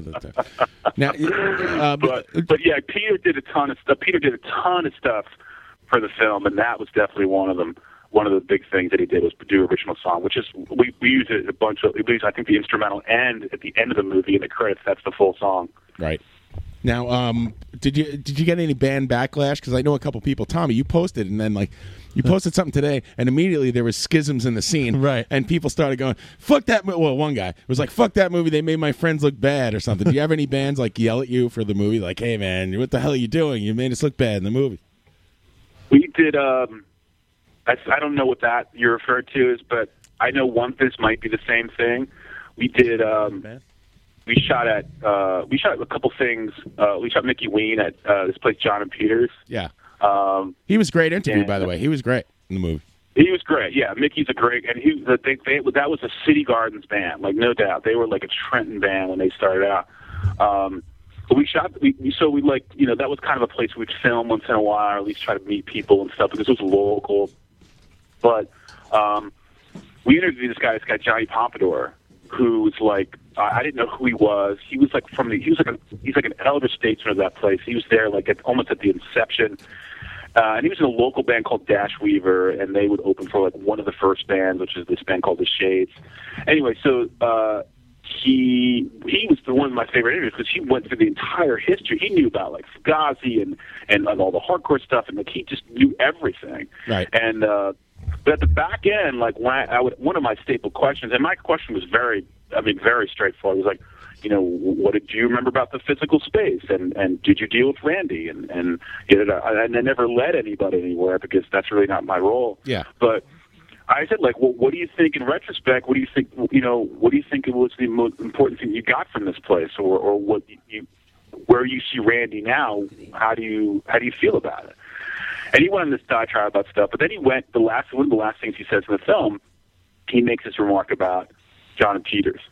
That was basically like I think that's what it was. Yeah, New Hope. Right. Yeah, John and Peter. Someone got upset about that in the thread comment. You made my friends look bad. Is that it? Yeah, that's it. That's not a shock to me. But, you know, funnily enough, we played at the New Hope Film Festival, and John and Peters did New Hope, and we won, like, Audience and Choice Award. So it's kind of funny that, you know, like, well, maybe you shouldn't take one guy's opinion so seriously. But, you know, that was his opinion. I've been to John and Peters. It's fine. It's like, you know, it's a club that, you know, maybe had a bunch of people in it, you know, that were famous years ago. It's about the size of the barrage. Doesn't negate what they're doing now. But and when you tried to interview Vinny Stigma, did you just write like graffiti on the wall downtown and say, "Contact me, Vinny"? And he called you. Vinny we got Vinny through Steve Lodovico, and so they were playing in Philly, and we met them early, and he remembered Ken, who's, you know, we're all Italians. So, and Vinny's obviously Italian. It was like, oh, my buddy! Like it was like this huge reunion. And I don't think Vinny knew, like, remember his name. It was like but he was shooting him for years. He remembers the sauce, though. But Vinny is like, for me, I love Agnostic Front, and I'm a huge fan. And but like Vinny reminds me, like I grew up in an Italian family, and my father was from like the Newark area, Bloomfield and stuff. And he has that Italian face to me. So when I see him, it just reminds me of all these people I grew up with right away. So, like, I don't, like, some people would find, like, oh, you know, wow, those guys are really, like, powerful looking and daunting and stuff. And I'm like, no, they just look, at least Vinny to me is like, oh, he just looks like every Italian I grew up with. Yeah, right. That's like your cousin Tony, he talks big, but he's not really going to do anything. It's dinner time. Yeah. They were singing opera and stuff. And it was great. It was a very chill thing. But those guys are, like, super, super nice. They were trying to set us up right. And I have to say, like, everybody was really accommodating. Like Ian MacKay, like he was like, come to my place and we'll show you like how we do Discord and stuff. He let you use the Fugazi. The movie opens up with a Fugazi tune, like you know, how do you just add? I assume that like in the Fugazi world, you just ask Ian MacKay, hey, can I use the song? And he says yes, and that's the end of the legal ramifications of it. I don't know. Maybe I'm naive, but Fugazi stuff, like they're very. I mean, obviously, it's like they're very protective about what they do, and it was weird because when I was about to do a promo, I was just like, hey, I want to promote that we're going to be at festivals and stuff, and we contacted them and said we'd love to use. They were putting out that live series of Fugazi concerts and stuff. So, and they had some City Garden stuff. I said, hey, I'd love to use Waiting Room from City Gardens for the promo. And they were like, Rose, like, absolutely go use it, you know. And I think, but I found that then like. Either HBO or one of the cable channels contacted them to use a Fugazi song or a Minor Threat song, I forget. I think it was Fugazi. They said, no, we don't do anything commercial with Fugazi at all. Right, but so I felt that was right when we were doing. I felt amazing. Like I really have I feel very privileged the fact they were letting me use stuff, and it was just like, just go do it, you know. Well, I think they look at what something like you're doing completely different from something commercial, and say, they pick and choose like Definitely. that. Oh, okay. Oh, so, yeah. Steve, thank you so much for telling us all about the movie. The movie's called City Gardens. What is the movie called? Riot on the Dance Floor. City Garden. The story of Randy Now in City Gardens, and I have the DVD here. It's a beautiful package. It's amazing. It's pretty incredible, and there's also it's a fun movie. There's a weirdly crowbarred history bit in the middle, which I'm not sure about. Anyway, I'm just kidding. Steve, normally we ask all our guests to do this game called Crap Not Crap, where I'll just name bands and you say whether they're crap or not crap. And but we have limited time, so I was thinking we'll do like a City Gardens exclusive Crap Not Crap. Would you be willing to do that? I'm willing to do that, sure. All right. I feel like most of your answers will be not crap on this, but if you feel like you have to stop and qualify, go ahead. We have about 7 minutes, so here we go. City Gardens Crap Not Crap. But Steve, please pronounce your last name because there's been some discussion here. Is it Tazi or Tozi? It's Tazi. Yeah, All right, not Steve Tazi. That's a common mistake, so I get that all the time. This is Steve Tazi, nice Italian boy here. We're here in Queens. He's in Jersey, whatever. Where are you living now, Steve? I live down by Princeton. I'm in a small town called Columbus, which is South Jersey. I know Columbus. Yeah, so you're near Princeton, man. Steve, we got to talk. Yeah. My parents lived in Columbus. I could tell you. I'll tell You you remember Brian's neighbor Larry? He loves to talk about things that the audience doesn't know about. That's It's great. All right, well, that's how you learn. Steve Tazi from he makes movies, and he's going to do Crap Not Crap. Here's City Gardens. Crap Not Crap. Fishbone. Oh, not crap at all. They're amazing. All right. Well, Husker Du is a ridiculous question, I would assume. Not crap at all. Jane's Addiction. No, wait. Yeah. No. Sure, why not? Yeah, why not? Why not? Jane's Addiction. Those first couple of records, not crap. Red Hot Chili Peppers. Not crap at all. Early Red Hot Chili Peppers, not crap. Right. There's a great scene in the movie where Mickey Ween talks about how before the Chili Peppers became U2 or whatever they are now, that they were like the fun band. Everyone was a fan. Before the hits. I think I've pretty much given away the entire film. I'm sorry. Don't bother seeing it. Go out. By the way, buy the DVD. There's extras. Where can we get the DVD? You can get the DVD at citygardensfilm.com if you're not close to Randy's places. Right now, for only the next month, Randy's going to be having it exclusively in his store besides the online thing. So citygardensfilm.com or Randy Now's Man Cave in Bordentown, New Jersey. That's pretty great that you get the subject of the movie to actually sell the DVD. It's great. He loves it. Yeah, he's pretty excited about it, I must say. That's cool, man. That's really cool. Let's see. Bad Brains. Oh, not crap. The Fall. I profess I don't know a ton of The Fall, but I'm thinking not crap. Yeah, me neither. I can't name one Fall song, even though there's 17 million Fall songs. All right, let's go. Circle Jerks. Not crap. Romeo Void. Wow. They played City Gardens. Void. That's tough. I'm borderline with Romeo Void. Borderline. All right, half crap, half not crap. Well, first, half crap. Joan Jett. Joan Jett. Yeah, I think Joan Jett's not crap. I mean, I think so. Not crap. Yeah, I'm 41, and I'm kind of getting old, and I went to see The Who, and Joan Jett opened. She was great. Yeah, she's got to be good. She was man, fantastic. No doubt. That wasn't my thing, but I feel like I'm leaning over to my 70-year-old husband, going, "She's great, honey. She's just fantastic, wonderful woman." Oh, I listened to the episode that you talked to Tony Rettman, who I'm reading one of his first book, the Detroit Hardcore book. Oh yeah, great. But you asked him Steely Dan. Steely Dan, definitely not crap. I'm just putting it out there. You're one of those guys. Asia, Can't believe Asia's a great record. Yeah, Tony Rettman, who we've interviewed, actually appears in the documentary. He does. He does, yeah. He does, and his brother, Tom, yeah. Yeah, Tony's a good guy. We like Tony. Now, he wrote the New York Hardcore book, right? He did. New York Hardcore.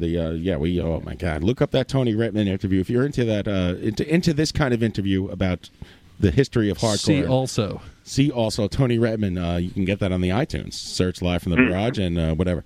Who do we got? REM, who's, by the way, when they played at City Gardens, they get paid $500 and their rider was a 6-pack and 4 towels. Which, you got to give it to REM, right? Like really there.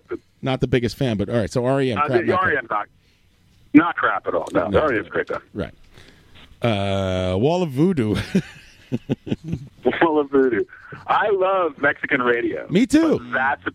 I do love Mexican radio, but I can't say that I would know anything else. So they're definitely.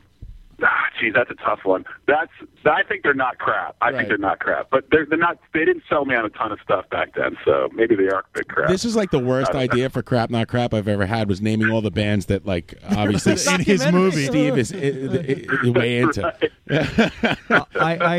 You never know. Maybe it'll surprise us. Dead Kennedys. No, they're not crap at all. PIL. Who is that? PIL. Public Image Limited. PIL. I personally think that they are not crap, but I don't. I think Johnny Lyons. I think Johnny Lyons is a complete pain in the ass. Right. Have you dealt with him personally? Not crap, to be honest with you. Oh, have you heard Johnny Lydon stories where he's like a busted balls? No, I haven't. You just think he's a pain in the ass. You have a feeling. What's that song? I could be wrong. I could be right. That's a great song. Yeah. I heard that on the radio the other day. I'm like, this is one of the best songs Love ever. that song. Rise. It's a great song. Rise. That song, that album is amazing. Yeah, I could be black. I could be white. I could be wrong. Yeah. Pick it up. Thank you. Excuse me. I smoke cigarettes all day. Duran Duran. Duran Duran is a bit crap for me. Oh, it's our first crap. All right. Even Rio, huh? Interesting. Billy Idol. Say so.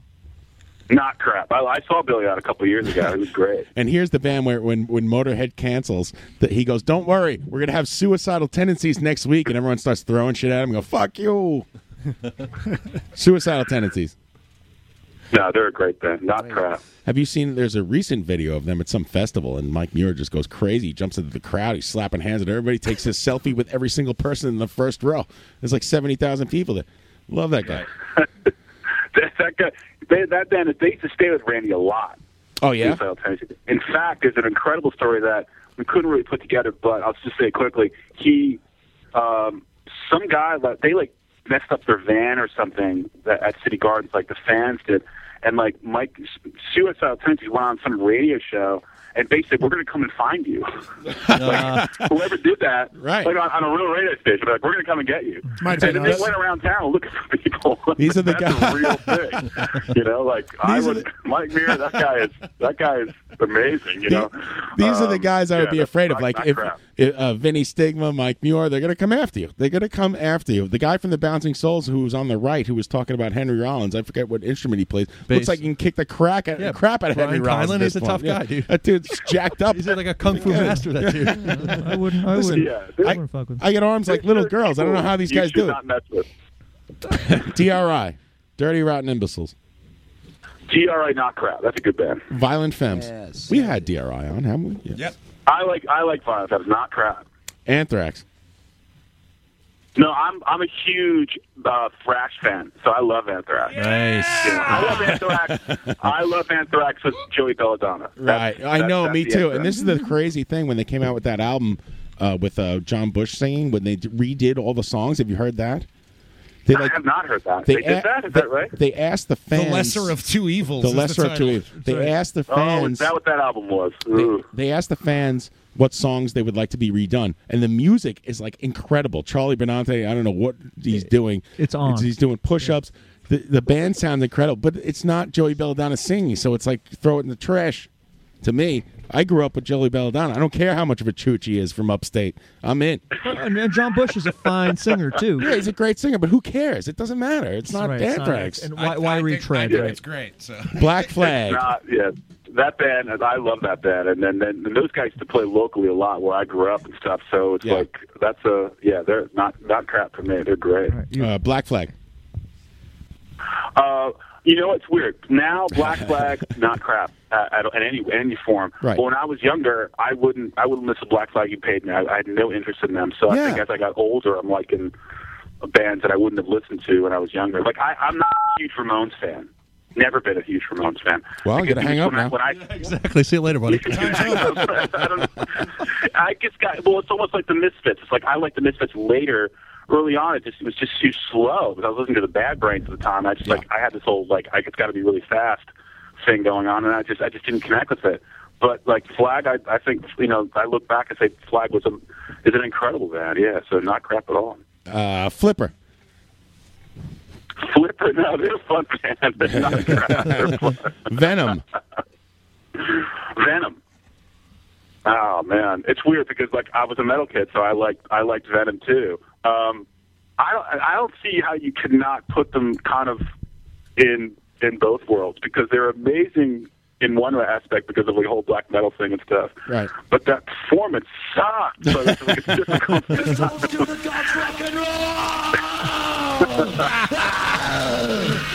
Wild.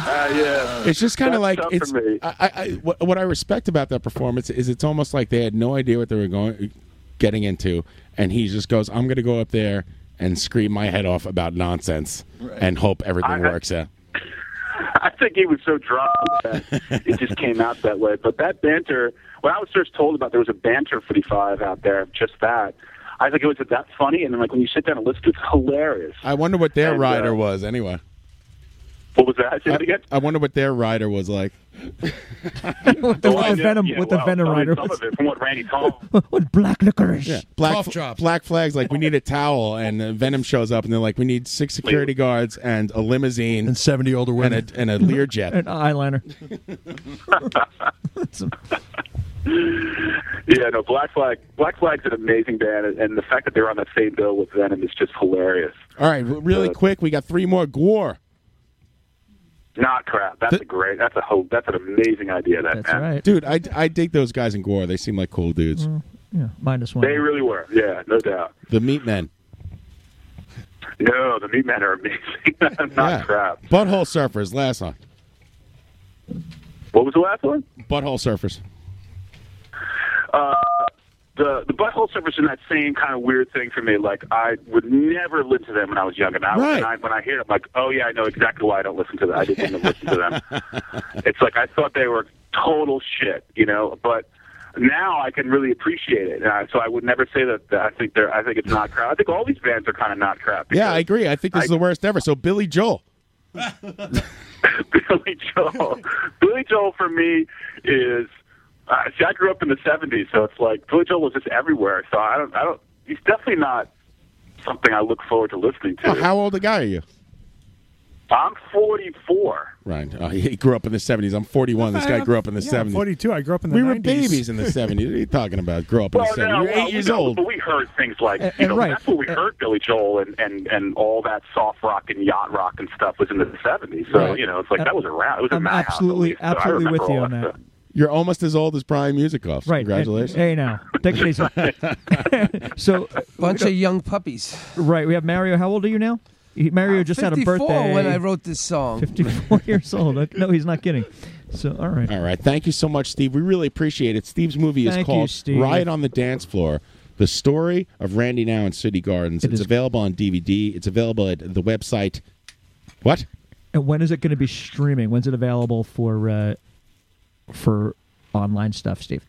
Online stuff? Well, you can get it now on DVD at citygardenfilm.com and at Randy's store in Boardtown, the Man Cave. And then we're hopefully going to have it in the next couple of months streaming online, through iTunes and stuff like that. So that's kind of. But we're still at festivals.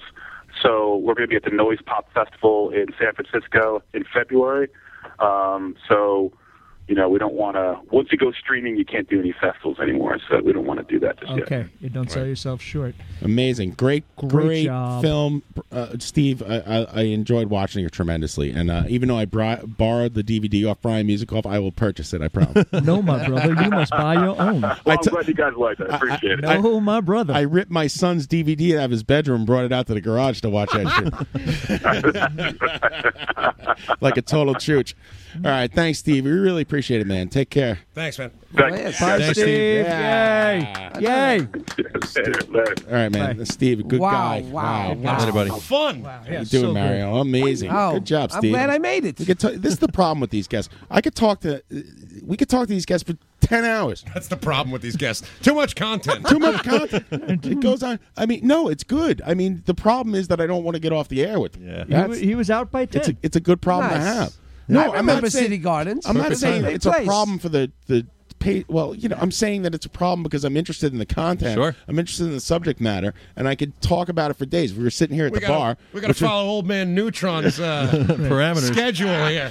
Old Man Station, Neutron's breathing down my neck. Yeah, all day. before Old Man Neutron was in charge, we used to be able to blow this show to 1, 2 a.m. me and Conan Neutron are at a great place in our relationship Great. right now.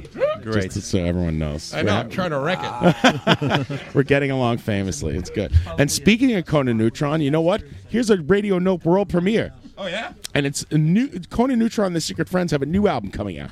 Okay. And here's a song And off. he's plugging it in This his is own a Radio station. Nope world premiere. That's right. It's good. Oh, really? Yeah, it's the drummer of the Melvins and Conan and another dude. Oh, word? Gail Crovers. Yeah! Live from the Barrage. Radio Nope. World premiere. Get back after this.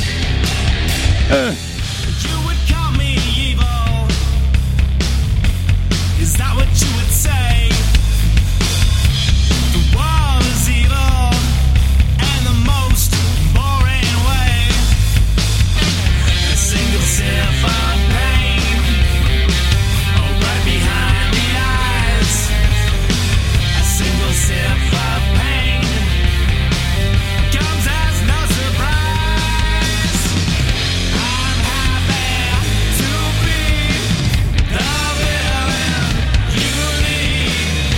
I'm happy to be the villain you need. I'm happy to be the villain you need. I'm happy to be the villain you need.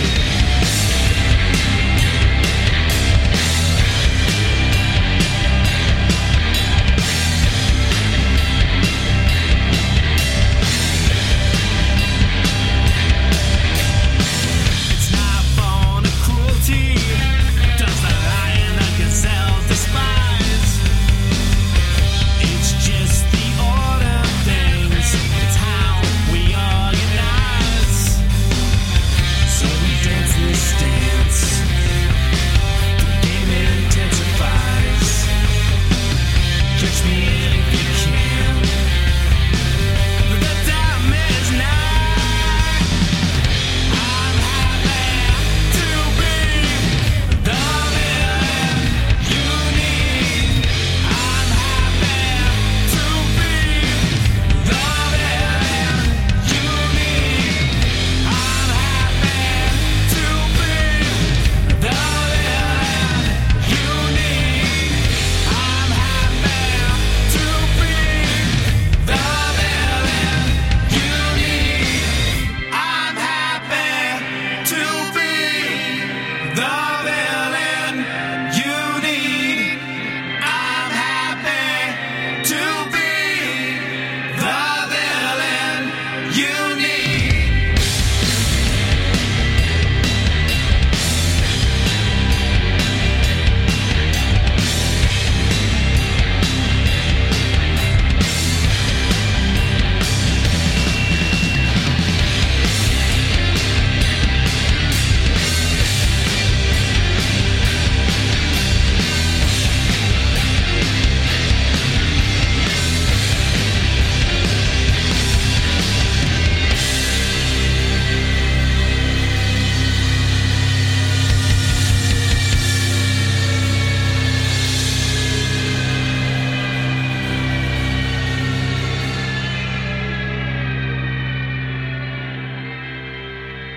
Hey, it's David Bowie, America's favorite spaceman.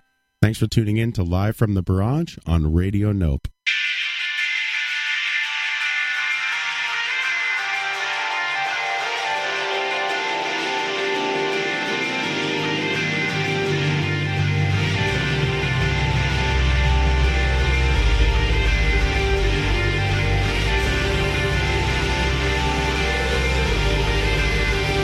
I decide to listen to the voices in my head.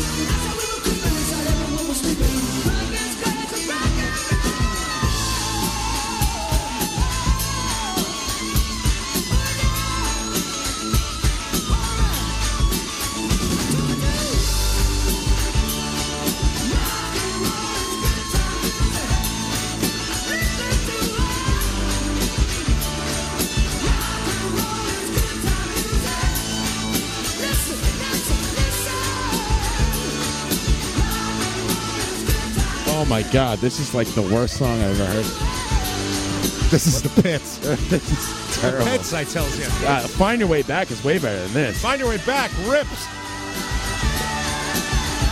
Rock and roll is good time music. Well, we know. I don't like it. You guys are nuts. You guys are nuts. Oh, We're calling this a tribute? It was better than Ryan's. No. Chuck Berry just turned over in his grave and he's still alive. Better than Pat's pick. What? Better than Find Your Way Back? There's a guy I'll who like myrtleize you. Yeah. There's a guy who like spent his life emulating Chuck Berry on guitar, who just is going throughout the entire fucking song. Kill yourself. Thank you. Whoa. Welcome back to Live from the Barrage. We're here with hi Mario. Hello, John. I'm sorry, Mario. It's so fucking crowded in here. Well, big show, Mario. Have me over to your garage when the New York Times is reporting, and I'll be there too. I'm amazed and I'm impressed. I'm telling you, I don't know why you post your suicidal tendencies on Facebook to make everybody worried. You got a great life, John. I erased that. I saw that. I thought he meant were you the okay? band. Is everything all right, John? I would never kill myself. Look at me. How could you kill? You can't kill this handsomeness. So what are you doing for? insane. Just to torment your loved ones? No, my loved ones aren't on Facebook.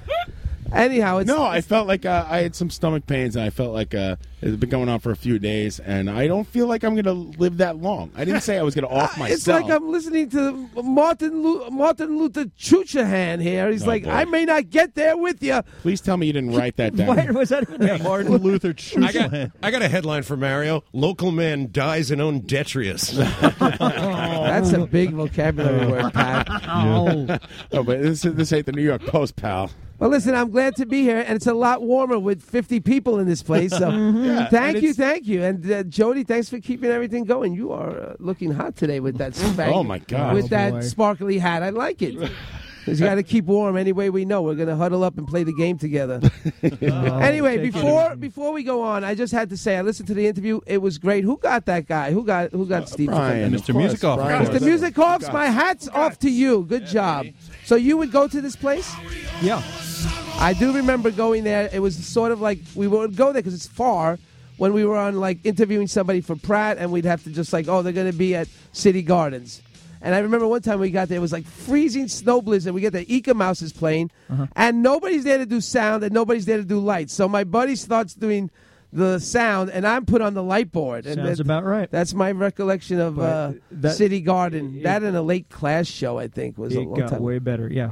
Of course, you saw the Clash there. But this is back, Mary. This is back when shows were far and few. I mean, obviously here in Manhattan and New York City, we had lots cooking, but elsewhere, you'd have to really travel before the. So what internet brought you there? You were living in Jersey? I had a parent in New Jersey and a parent here in Queens. That's right. And in New Jersey, that's where you went. Either you went to the whatever clubs were in New Brunswick, or I think there was one in Red Bank and Neptune, or Osbury had the fast lanes at the time. You'd go down, right? Yeah, right. But that was like towards the end, right? It had to be late '80s, but yeah. No, well, good for you, Brian Musikoff. I can't wait to play Musikoff chairs. John Houlihan, my apologies. And one Go more ahead. thing. Did anybody ask this guy Steve? What's that? Oh my God! Kudos to you, gentlemen of the barrage. Anybody ask this guy Steve about this Randy guy? He looks like the other half of Tenacious D, just a little bit heavier. Randy? Like the whole interview, Mario, if he's you good. listened? We listened. I was listening straight. Where was Mario? We were in the background just listening. How to boring the other half. must it be to sit at the table and not hear what the other dude is saying? I had a great talk with Corey. Corey, you still here? I am. Yeah. All right, he's right in back him and his buddy, and we drank half your whiskey. Sons of bitches. So let's get on with some game and some news. The contest now. Everybody hug and keep warm. All right, very good. Thank you, Mario. Nice to see you. I'm glad you showed up with absolutely nothing to say. Yeah, that was some segment. I have things to say. Here's Mario acting like a monkey.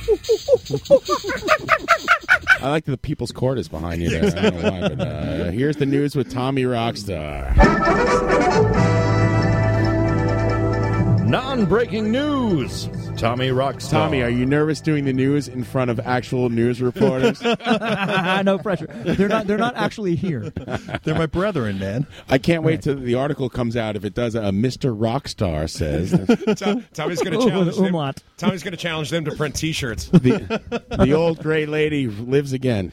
Right. Well, we're going to keep it local for a New York theme here. This is a young man, Jeremy Lancaster, age 38, was a deputy for the Oakstead, New York Police Department, was permanently terminated from his position on the force this month after it was discovered by another police officer that he identified as a juggalo.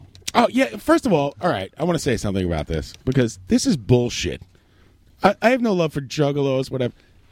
If this story is true, right, and they're saying that they fired somebody for liking another band or a lifestyle, that is crap. Yes, isn't Juggalo could pretty much considered a religion at this stage, or a gang? Now it would be all fun and games if we all said, "Oh, Juggalos suck."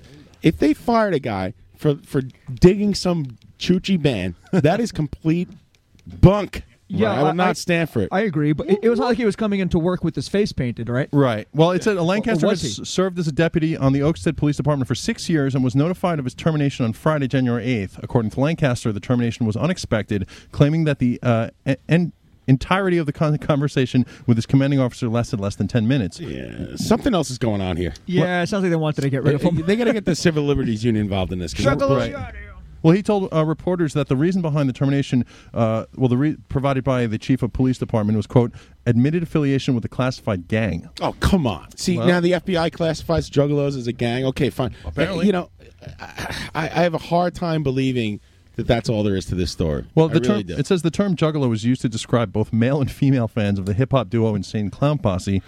Many argue that Who just whooped whooped? Is it Brian Musica? No. It's on the end there.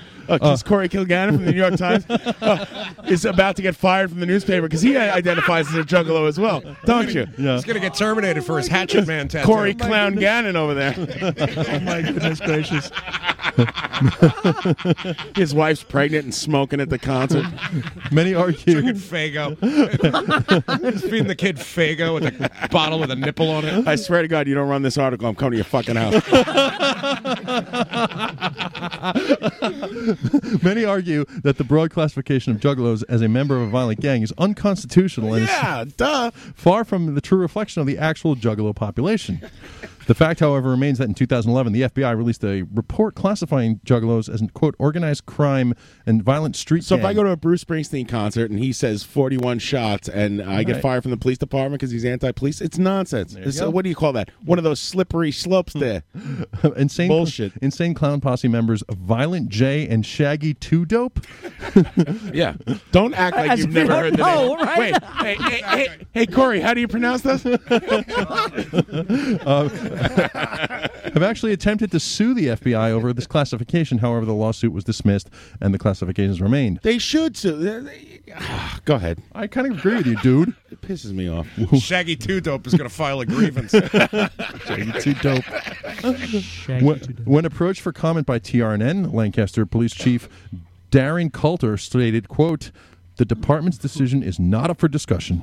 Wow. Well, it is up for discussion, asshole, because this is America, and we're going to discuss it, whether you like it or not. And this is live from the barrage. That's right. I'm just a juggalo. We just discussed it. Just a juggalo. Everywhere I go. People always spraying Faygo on me. They fired me from my gig. I used to be a pig. Now. Oh, my God. Well, there, we're coming down. All right. We're moving along. This story's out of Australia. When magnets come my way, how do they effing work? No one knows. I'm just a juggalo. And life confounds me. Cause. All right. Thieves in Australia recently learned a lesson. I ain't got nobody armor. They took it away from me. They took away my body armor. All right, thank you, sorry. Thieves in Australia recently learned a lesson on why you should watch where you put your mouth. According to a report from FM 97.3, The Dog. Yeah, it's a reputable source. It's 97 FM3, The Dog. Wow. Here's some BLO. BLO is not a band, is it? Yeah. It's Blow. Hey, Blow. The Blow. It's Bachman Turner Overdrive mixed with ELO, Jeff Lynne's new side project. But they do blow. According to the dog, Australian thieves snuck up on a tour bus, resting in a car park in the middle of the night, attempting to siphon gasoline from the bus. The pair, who went unnamed in the police report, apparently stuck a large hose in the vehicle's gas tank and began to suck. Hold on. See, he's got to turn the page. According to the dog, was Son of Sam's testimony as well.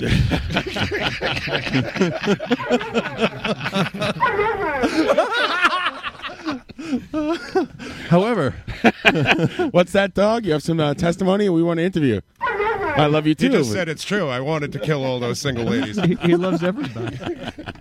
I demanded it.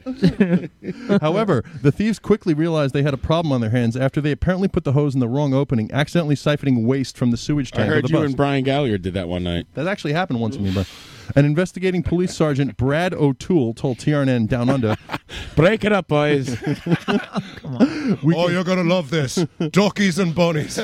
Everyone go down to O'Toole's bar and get it homeboying. We can infer. We apologize for the Irish racism, Corey Kilgannon.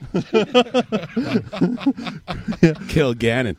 Don't get more Irish than that. Mr. O'Toole told TRN, quote, "We can infer they made a hasty retreat." What did Patio Furniture have to say? With a somewhat bitter taste in their mouth. Cookie Opus. I apologize to the audience and everyone involved in this show. Aussie cops are still trying to track down the perps and are only going off of eyewitness accounts of the two men who were seen and heard making a ruckus and then running off into some nearby bushes. Shenanigans. Though some locals have said the would-be criminals have already received their just punishment. I forget what the story was about. It's about sucking shit. I'm too busy riffing, man. Here's another story. This story's out of Europe, from London. To protest the UK's antiquated film censorship regime, a man in London by the name of Charlie Lynn has crowdfunded a movie of paint drying. That was a Banksy piece. It was, right? Having raised over 10,000... He got John Cage to do the soundtrack. Nobody ever covers John Cage. I don't know why.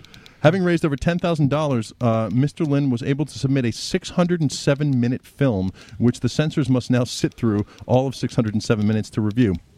This is because you can't release a film in the UK without a certificate from the British Board of Film Certification, a censorship authority that's been rating and banning movies since its establishment in 1912. Bullshit. Well, that's what they say. How many Juggalo movies passing through that? Well, they do it to prevent indecorous dancing. Indecorous. Indecorous? Is that a word? Thank you, Jody. Jody's here to correct your... Hey, Corey, this is our newsman. Roger Grimsby's over here.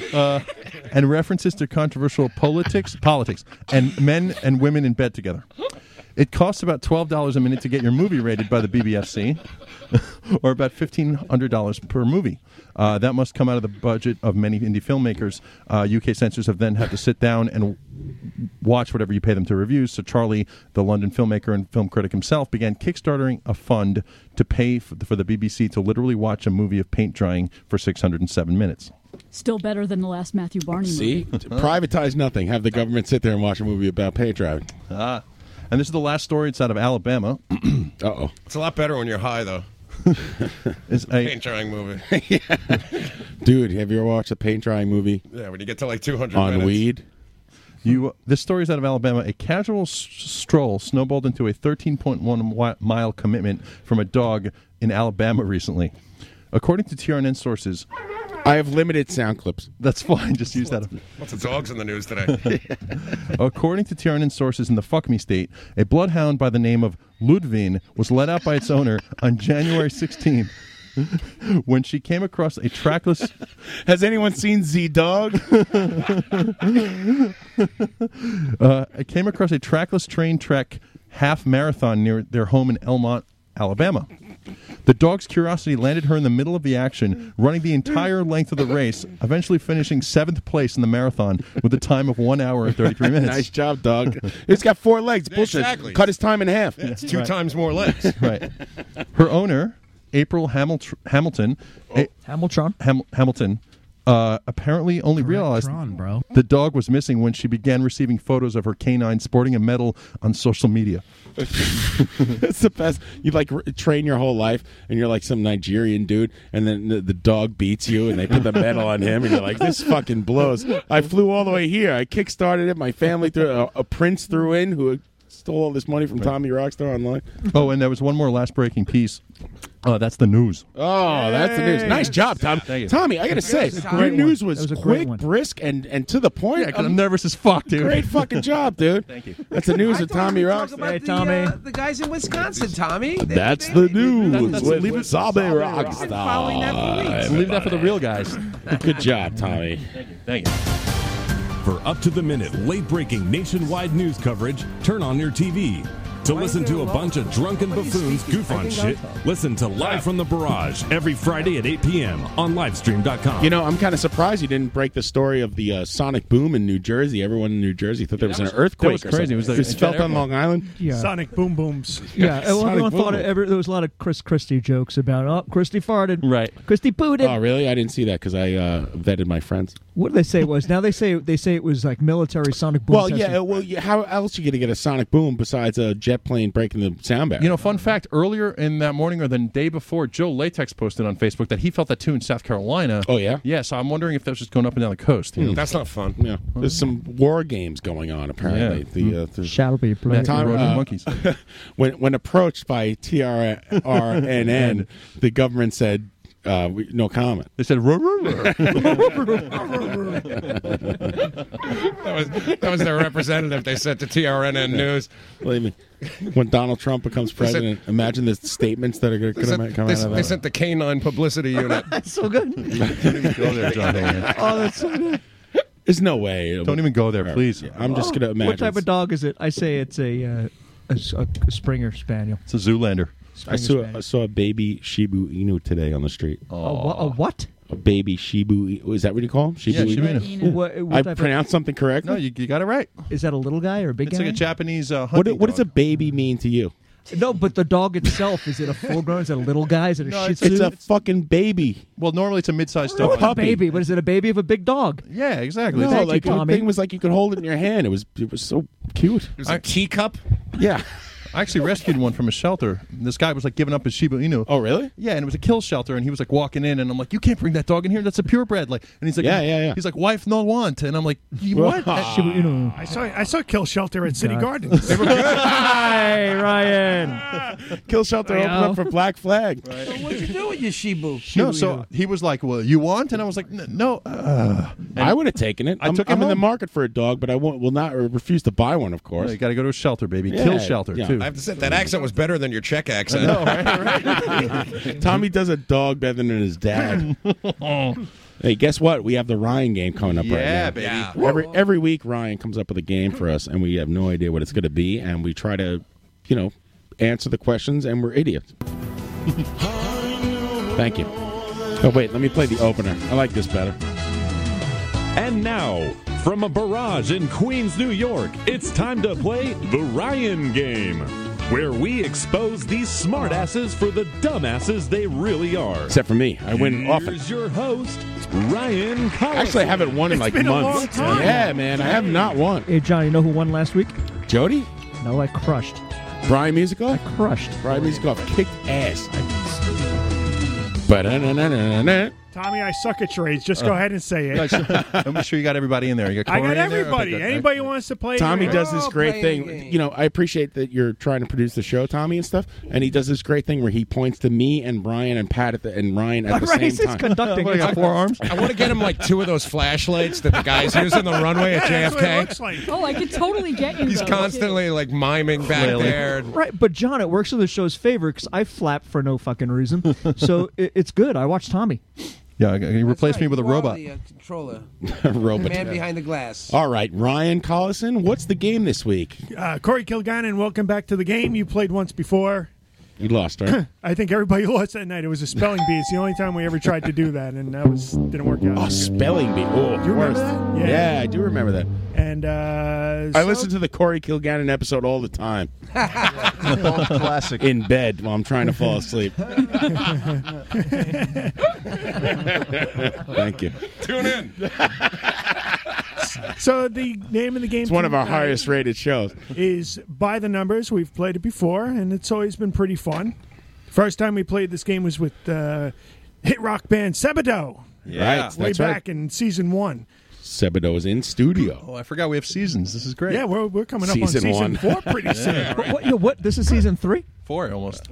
In April, we're going to have our 4-year anniversary. Oh, okay. Wow, It's really? only been 4 Yeah. years? Yeah. 4 When will years? the show end, for God's Never. sakes? I will die on this show. I will have a heart attack on the air. I promise. You're talking to a everyone. squirrel. I may not be long for this world. So let me just explain. Well, you know real what? quick. I'll tell you what, Mario. Excuse me, Ryan. I'm sorry. That when I did post that a couple hours later, I said, you know what? Mario's still alive. I'm probably fine. I just want to rush to your side and like comfort you, Captain, when I hear those cries for help. It's not a cry for help. No one's going to come over here and cure my pancreatitis or gout or I don't even kidney wanna be here failure. now. I feel like I'm having major organ failure, and I will die soon. It's called a doctor. I think you have. It's called stop drinking, you idiot. That's Smoking cigarettes like a jerk. Thank you. You can stop doing that. Yeah, okay. I'll get right on that. Never happened, Jack. Let's move on with the game. Yes. Honey, if you're listening, it will happen, Jack. I'm just kidding.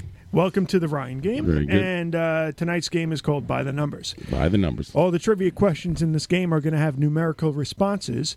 You don't have to get the answer exactly right. You just have to give the number that's going to be the closest to the correct answer. Right. If you get it right, you immediately stop that question and you get the point. Right. If you hit the nail on the head, you're the winner. Numerical. All right, let's start. Price is Right rules? High or low? No Price is Right rules. Okay. I once farted at the beginning of Master of Puppets. You can go higher, you can go lower. You just have to be the closest. Right. You have to be the closest. If you hit it on the head, the game is over and you win. All right. Got it? Remember this? Yep. We'll start with John. Do you fellas know where I could score some goofballs? Yes, I'm ready. What is the minimum length for a film to be considered a feature film? Minutes-wise. Okay, 108 minutes. 108. Tommy. 60. 60 minutes. Pat.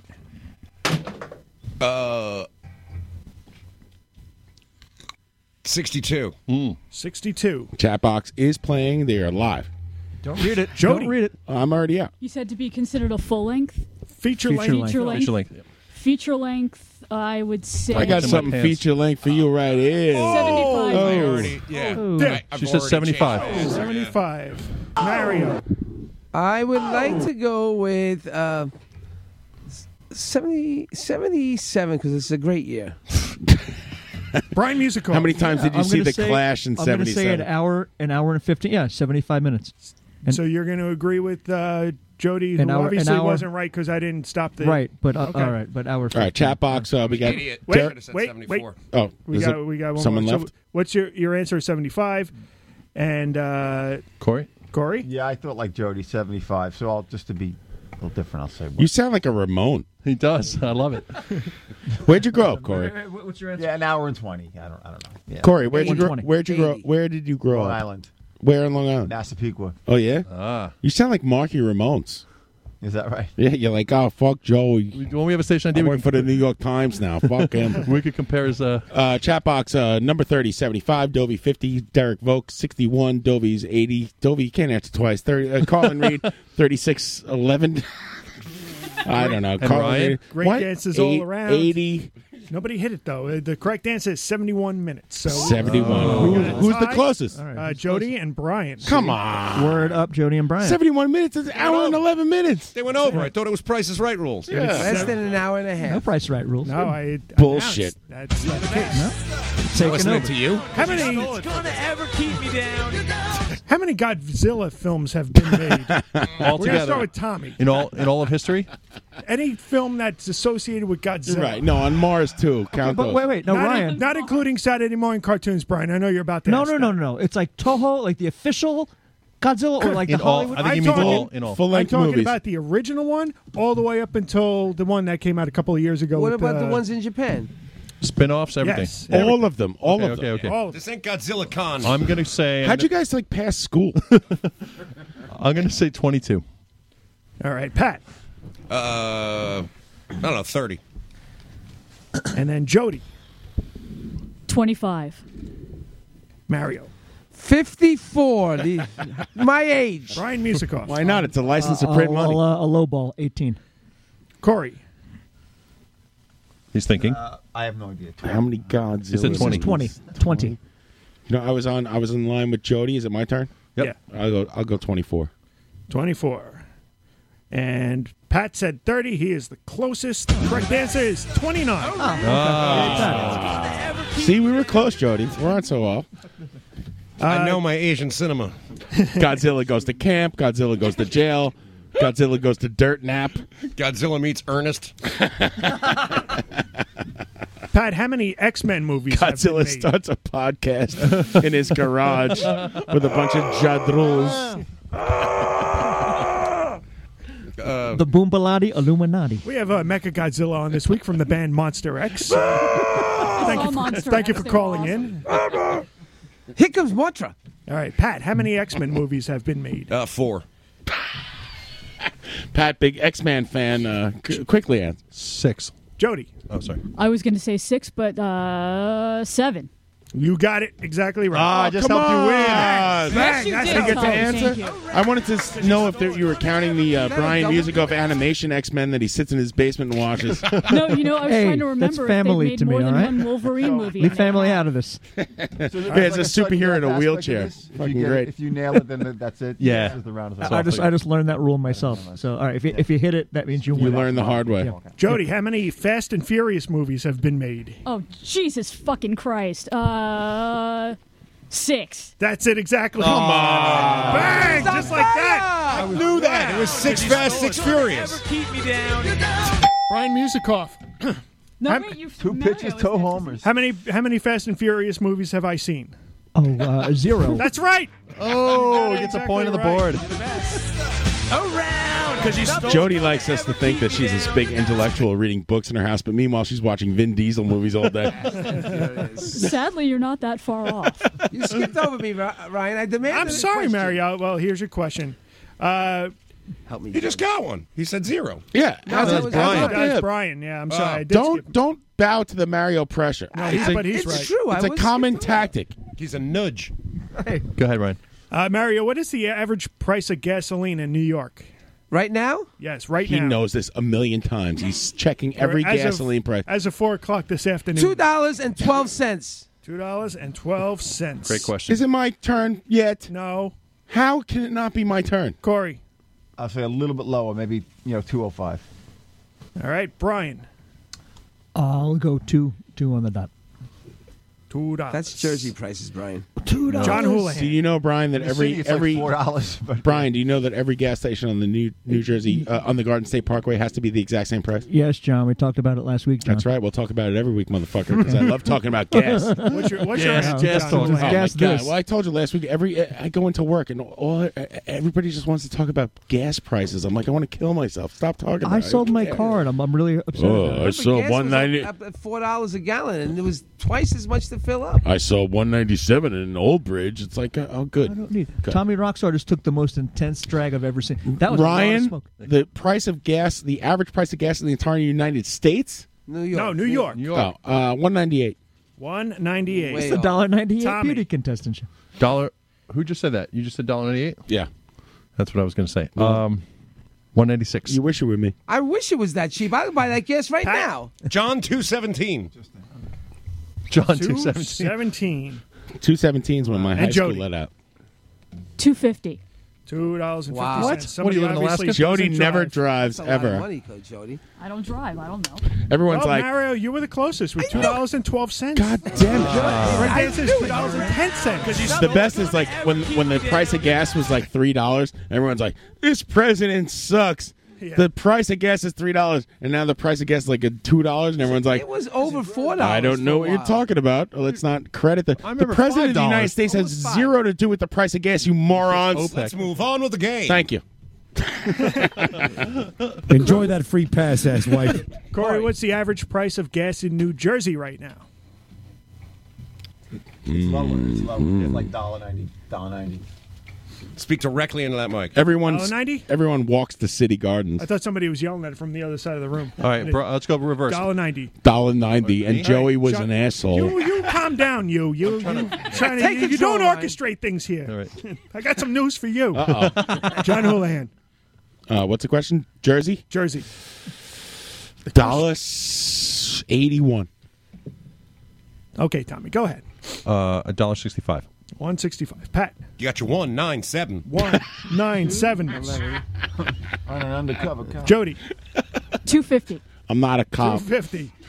Gas is always 38 cents a gallon cheaper in New Jersey, so 38 minus 211. Conversion. That's the Do the 212. He do said the math for 212. me. 20, 11, 211 minus 38. Hold Time's on, up. I'm doing it for you right now. I'm doing it for you right now. You're doing it. Time's on up. your phone. Time's up. This is embarrassing. It's $1.74. Don't help him. 174, Ryan. Is that your answer? Yes. And Brian Musikoff. At the gas station. Wow, the guy from Jersey got it? No, he's up next. It's 194. 194. Mary, you are the closest. Damn it. Wait. The gas station around the corner from my house is 194. That doesn't make it the Average. The average. The average price is $1.72. I can't This is tell you how many bullshit. First of times all- I get off the Bullshit. highway going upstate and like, why are we in New Jersey? No I'm like, calculators at the 38 cents table. a gallon cheaper. That's right. Right. I'd throw you right out of my classroom. You're a school teacher, Mario. You should know this. Cheating. It's not cheating. It's Cheating? economics. All right, back to John. You know, Mario's an art teacher in a New York City public school, so like, it's not like you can lean over to the kid next to you and go, "Hey, what'd you draw?" I drew a bottle of Modelo. That's about to go up on Instagram. Like there's a kid Let's next. sell it. There's a kid next to you who's like really good at art, and you suck, and you're like, "Hey, man, let me see your paper." And he paints a Picasso. It's got a swastika. It can't be done. Number one rule of my class I is gotta we stop. succeed as a group, much like the I gotta station. stop copying from Phil Anselmo. What'd you get? What'd you get for number 6? Swastika. Oh, that's your answer to everything. I once farted at the beginning of Master of Puppets. All right. Yeah. All right, John, what is going to be the salary of Alex Rodriguez this year? Oh man, I got no clue on this dude. He's in crazy salary trouble. I don't know what the deal is this year. What is he scheduled to make this year according to his contract? Oh man, this is a problem because now I have to go first on a baseball question, and I will give glad the it's you and- benchmark to all the non-sports people. No one else. Oh, Set the bar, John. Set the bar. I will say Alex Rodriguez is making $9 million this year, and I'm lowballing it. I don't know. I have nothing. All right, Tommy. I'm going to go with just an educated guess here that he's still in his contract with the Yankees somehow, and he's making $25 million a year. $25 million. Pat. 8.2. 8.2. You got your 8. You got your point. You got your 2. And then we got Jody. $17 million. $17 million. Mario. Psychic link. All right, I'll go a little bit under you. I think Jody and Mario have a love connection. 15.5. Mario's going to go a little bit under her, you said. Going a little bit under. She's making 27 fucking million. Brian? I'm going to say $15 Miltron. Corey? Correct, Ron. 10 million. Incorrect, Ron. 10 million. The closest, it seems, would be whoever said 17 million.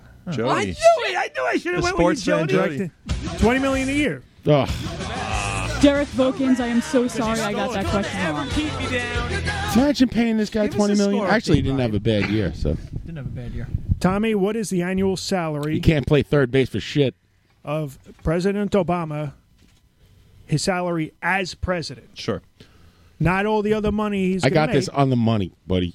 Give it to me. I got it on the nose. It used to And be. you're going to go last this round, too. Damn it!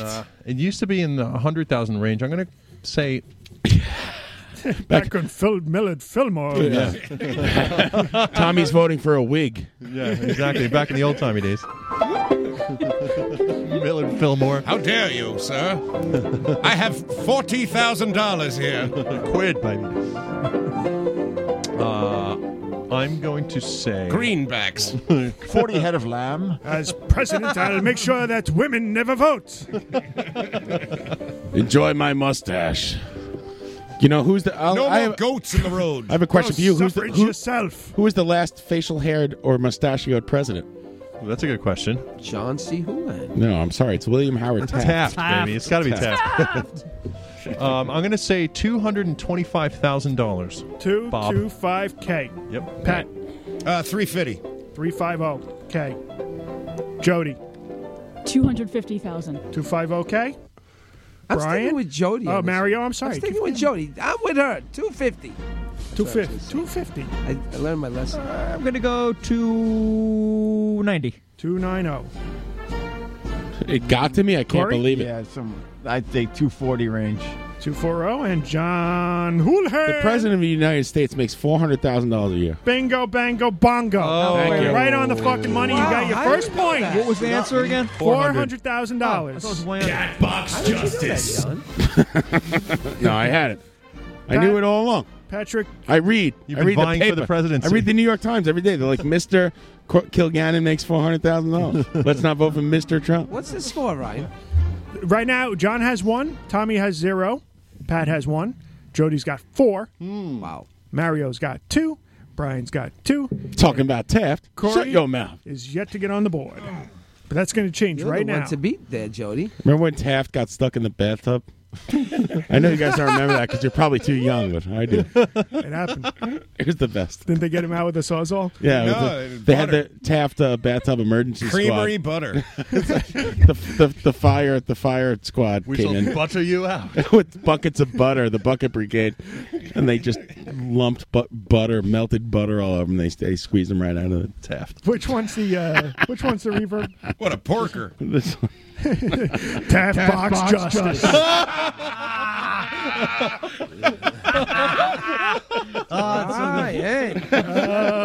Taft Tub Justice. Taft Patrick, That was awesome, Ryan. Patrick R. Walsh, what year did the Titanic sink? Oh, Tonight on this show.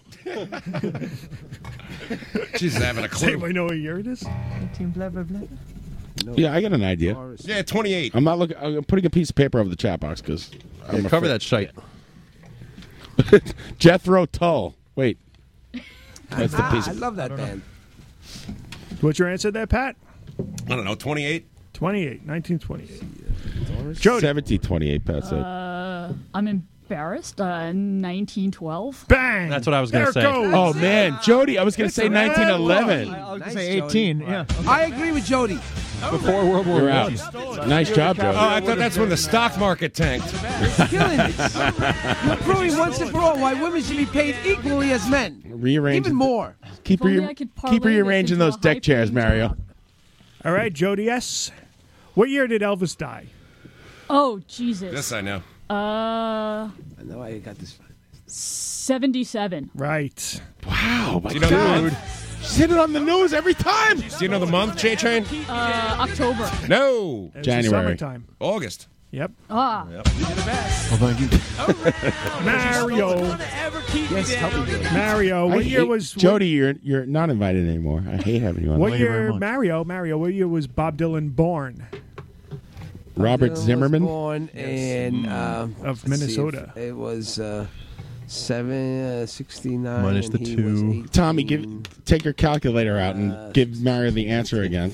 I'm kidding. Don't do that. 19. We make it 50. He just said naked. 1949. Time's up. 1949. All right. Brian. When do I get to go? 1947. 1947. Corey. 1950. 1950. So wrong. John Houlihan. Well, I think my dad is born in 38. I think my dad is not too much older than Bob Dylan. I will go with 41. Right. Yes. There it is. Way over. Yeah. Hello. My dad's 3 years older than Bob Dylan. Fucking hey! I hit one on the nose. F all of you. Nice. We'll go with 2 more questions. That way everybody had a chance. I ain't to gonna start. work on Maggie's farm no All more. right. You assholes. Brian. Yep. How many acting credits on IMDb.com does Oliver Hardy have? 12. 12. Of Laurel and Hardy. Of Laurel and Hardy fame. I'm just so sure. Oh, I thought that was the guy who was like Bane and Batman. Corey. 50. Ale. 5-0. Yes, John Laurel. I'm sorry I don't speak. Does Laurel speak? He doesn't, right? I think we have to do a bit of double talk right now. See? I'll tell you what. My favorite Laurel and Hardy bit was when She speaks. they're like on a roof and it's raining. Yeah. And I don't know, he's stuck outside or something. So There's some shenanigans with Oliver LeBron. Hardy calls down to Stan Laurel, and he's trying to like sneak it back in the house because their wives are onto them, you know.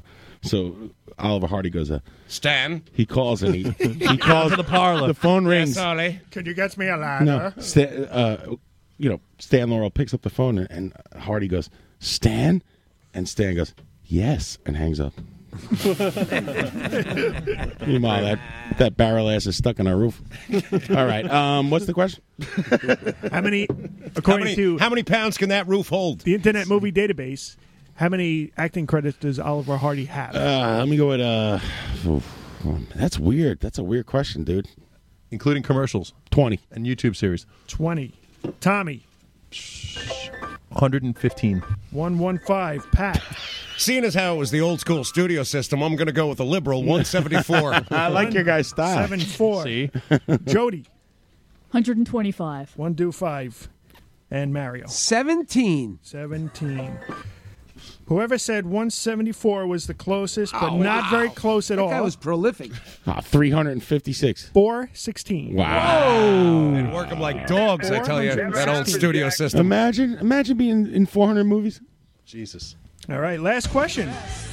Corey, according to the Internet Movie Database, who's got more movies, Hardy or Ron Jeremy? Bayside resident. Last question of the night. Corey, according to the Internet Movie Database, how many credits do I, Ryan Collison, have? Oh, as a sound engineer. It's a tough one. As a sound engineer and folk artist. And everything. I think I have a special thanks in there for Pounds. Go while we're young. 5. 5. In my 18-year career, I worked on 5 movies. Really shortchanging your life there, Ryan. John Houlihan. How many credits does Ryan Collison have in the movies? Oh, my God, man. So you started According to at Internet Sound Movie One. Database. According to IMDb, did you make your own page? I don't think I've really ever added to that, no. Mm-hmm. According to his CV, he has 700. Do you know how many movies do you dispute the do you dispute the number? Oh, yeah, I worked on way more than whatever's up there. So not the actual, what IMDb says. I will say 171. 171. And Right on the Tommy. nose. Tommy. Thank you. Wrong. No. Tommy. I'm going to say 78. 78. Pat. I've sat next to you every week for 4 years, and I didn't know you had an IMDb page. I'm going with a lean 74. Well, it's not like a Facebook page. This is Ryan's job all day. Do it again. Do it again. Do it again. Move the mic. This time with effort. Go off mic. All right. Who's next? Jody. I'm going to say 85. 85. Mario. 120. 120. And Brian Musikoff. Going to give you a straight 100. 100. The closest one. Well, both numbers, by the way. Give it to me. Houlihan Yeah. said 171. Yeah. You said 171. According to the page, We got 211? 256. Oh! Wow, Not good as job. good as Hardy, but I'm halfway there. Okay. Not really, but You're the Oliver Hardy of Foley. Can you bring that back, Ollie? I'd like to try it again. By the way, I'd like to tell the audience and tell them that we have not spoken about sports like once tonight. So good for you. Interesting. Talked a little bit of hockey. You beardo nerdos. No, we did because we talked about. We talked about the Islanders. We talk about and we talk about That's Rodriguez. not sports. That's adorable. And Cespedes. See you in the playoffs. I went on Sunday morning. Cespedes? Is that what On you Sunday said? morning, I went Cespedes. and bought Cespedes shirts at Modell's. They were still on sale. Of because course you did. The snowstorm. You got 'em half off. I took my car off, and I just went right to Modell's, and I took 20 shirts. Fresh. So you're $5 gonna, because he each. What are you gonna shops at resell them? Modell's. He's on the Mets now, baby. No, I know, but you're The going to Mets resell them at re-signed 20 shirts? Cespedes, and he goes to Modell's in the snow drinking whiskey, and he buys all the T-shirts.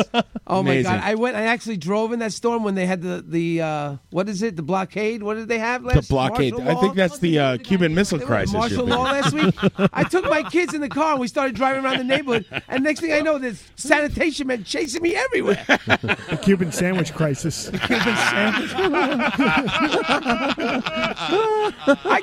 Just the principle of it. How dare they declare martial law in my fair city? Right. You can't. I can't drive on this It's street. bullshit. It's like What's next? firing a guy for being a juggalo.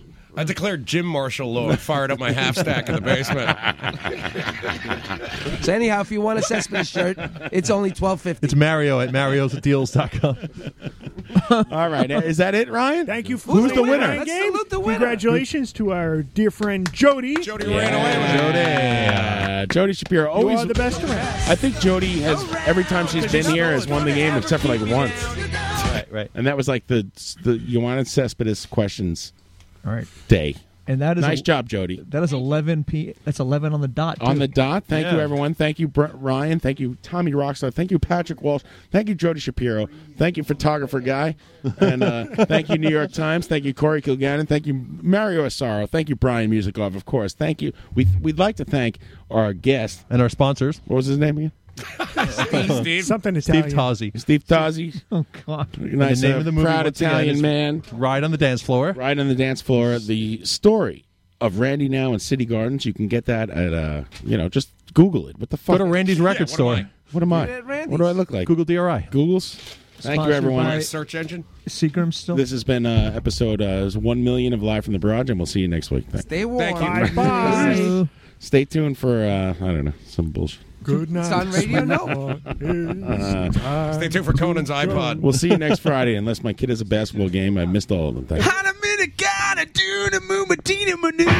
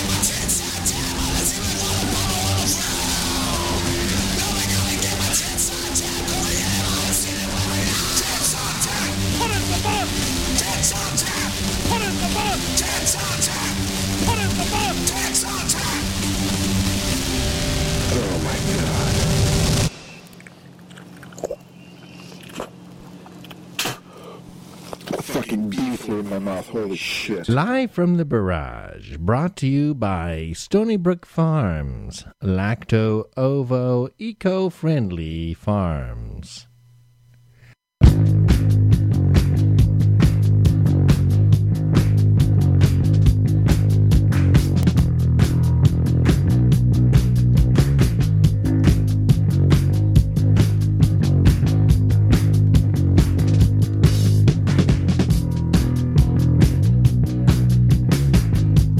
Let me go lead this walk to get us through it. I know I had my wallet stolen, but don't look now. Grace only knew I wanted.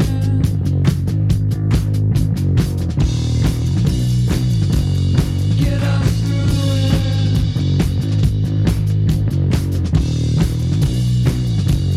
Get us through it. It won't be long, I know.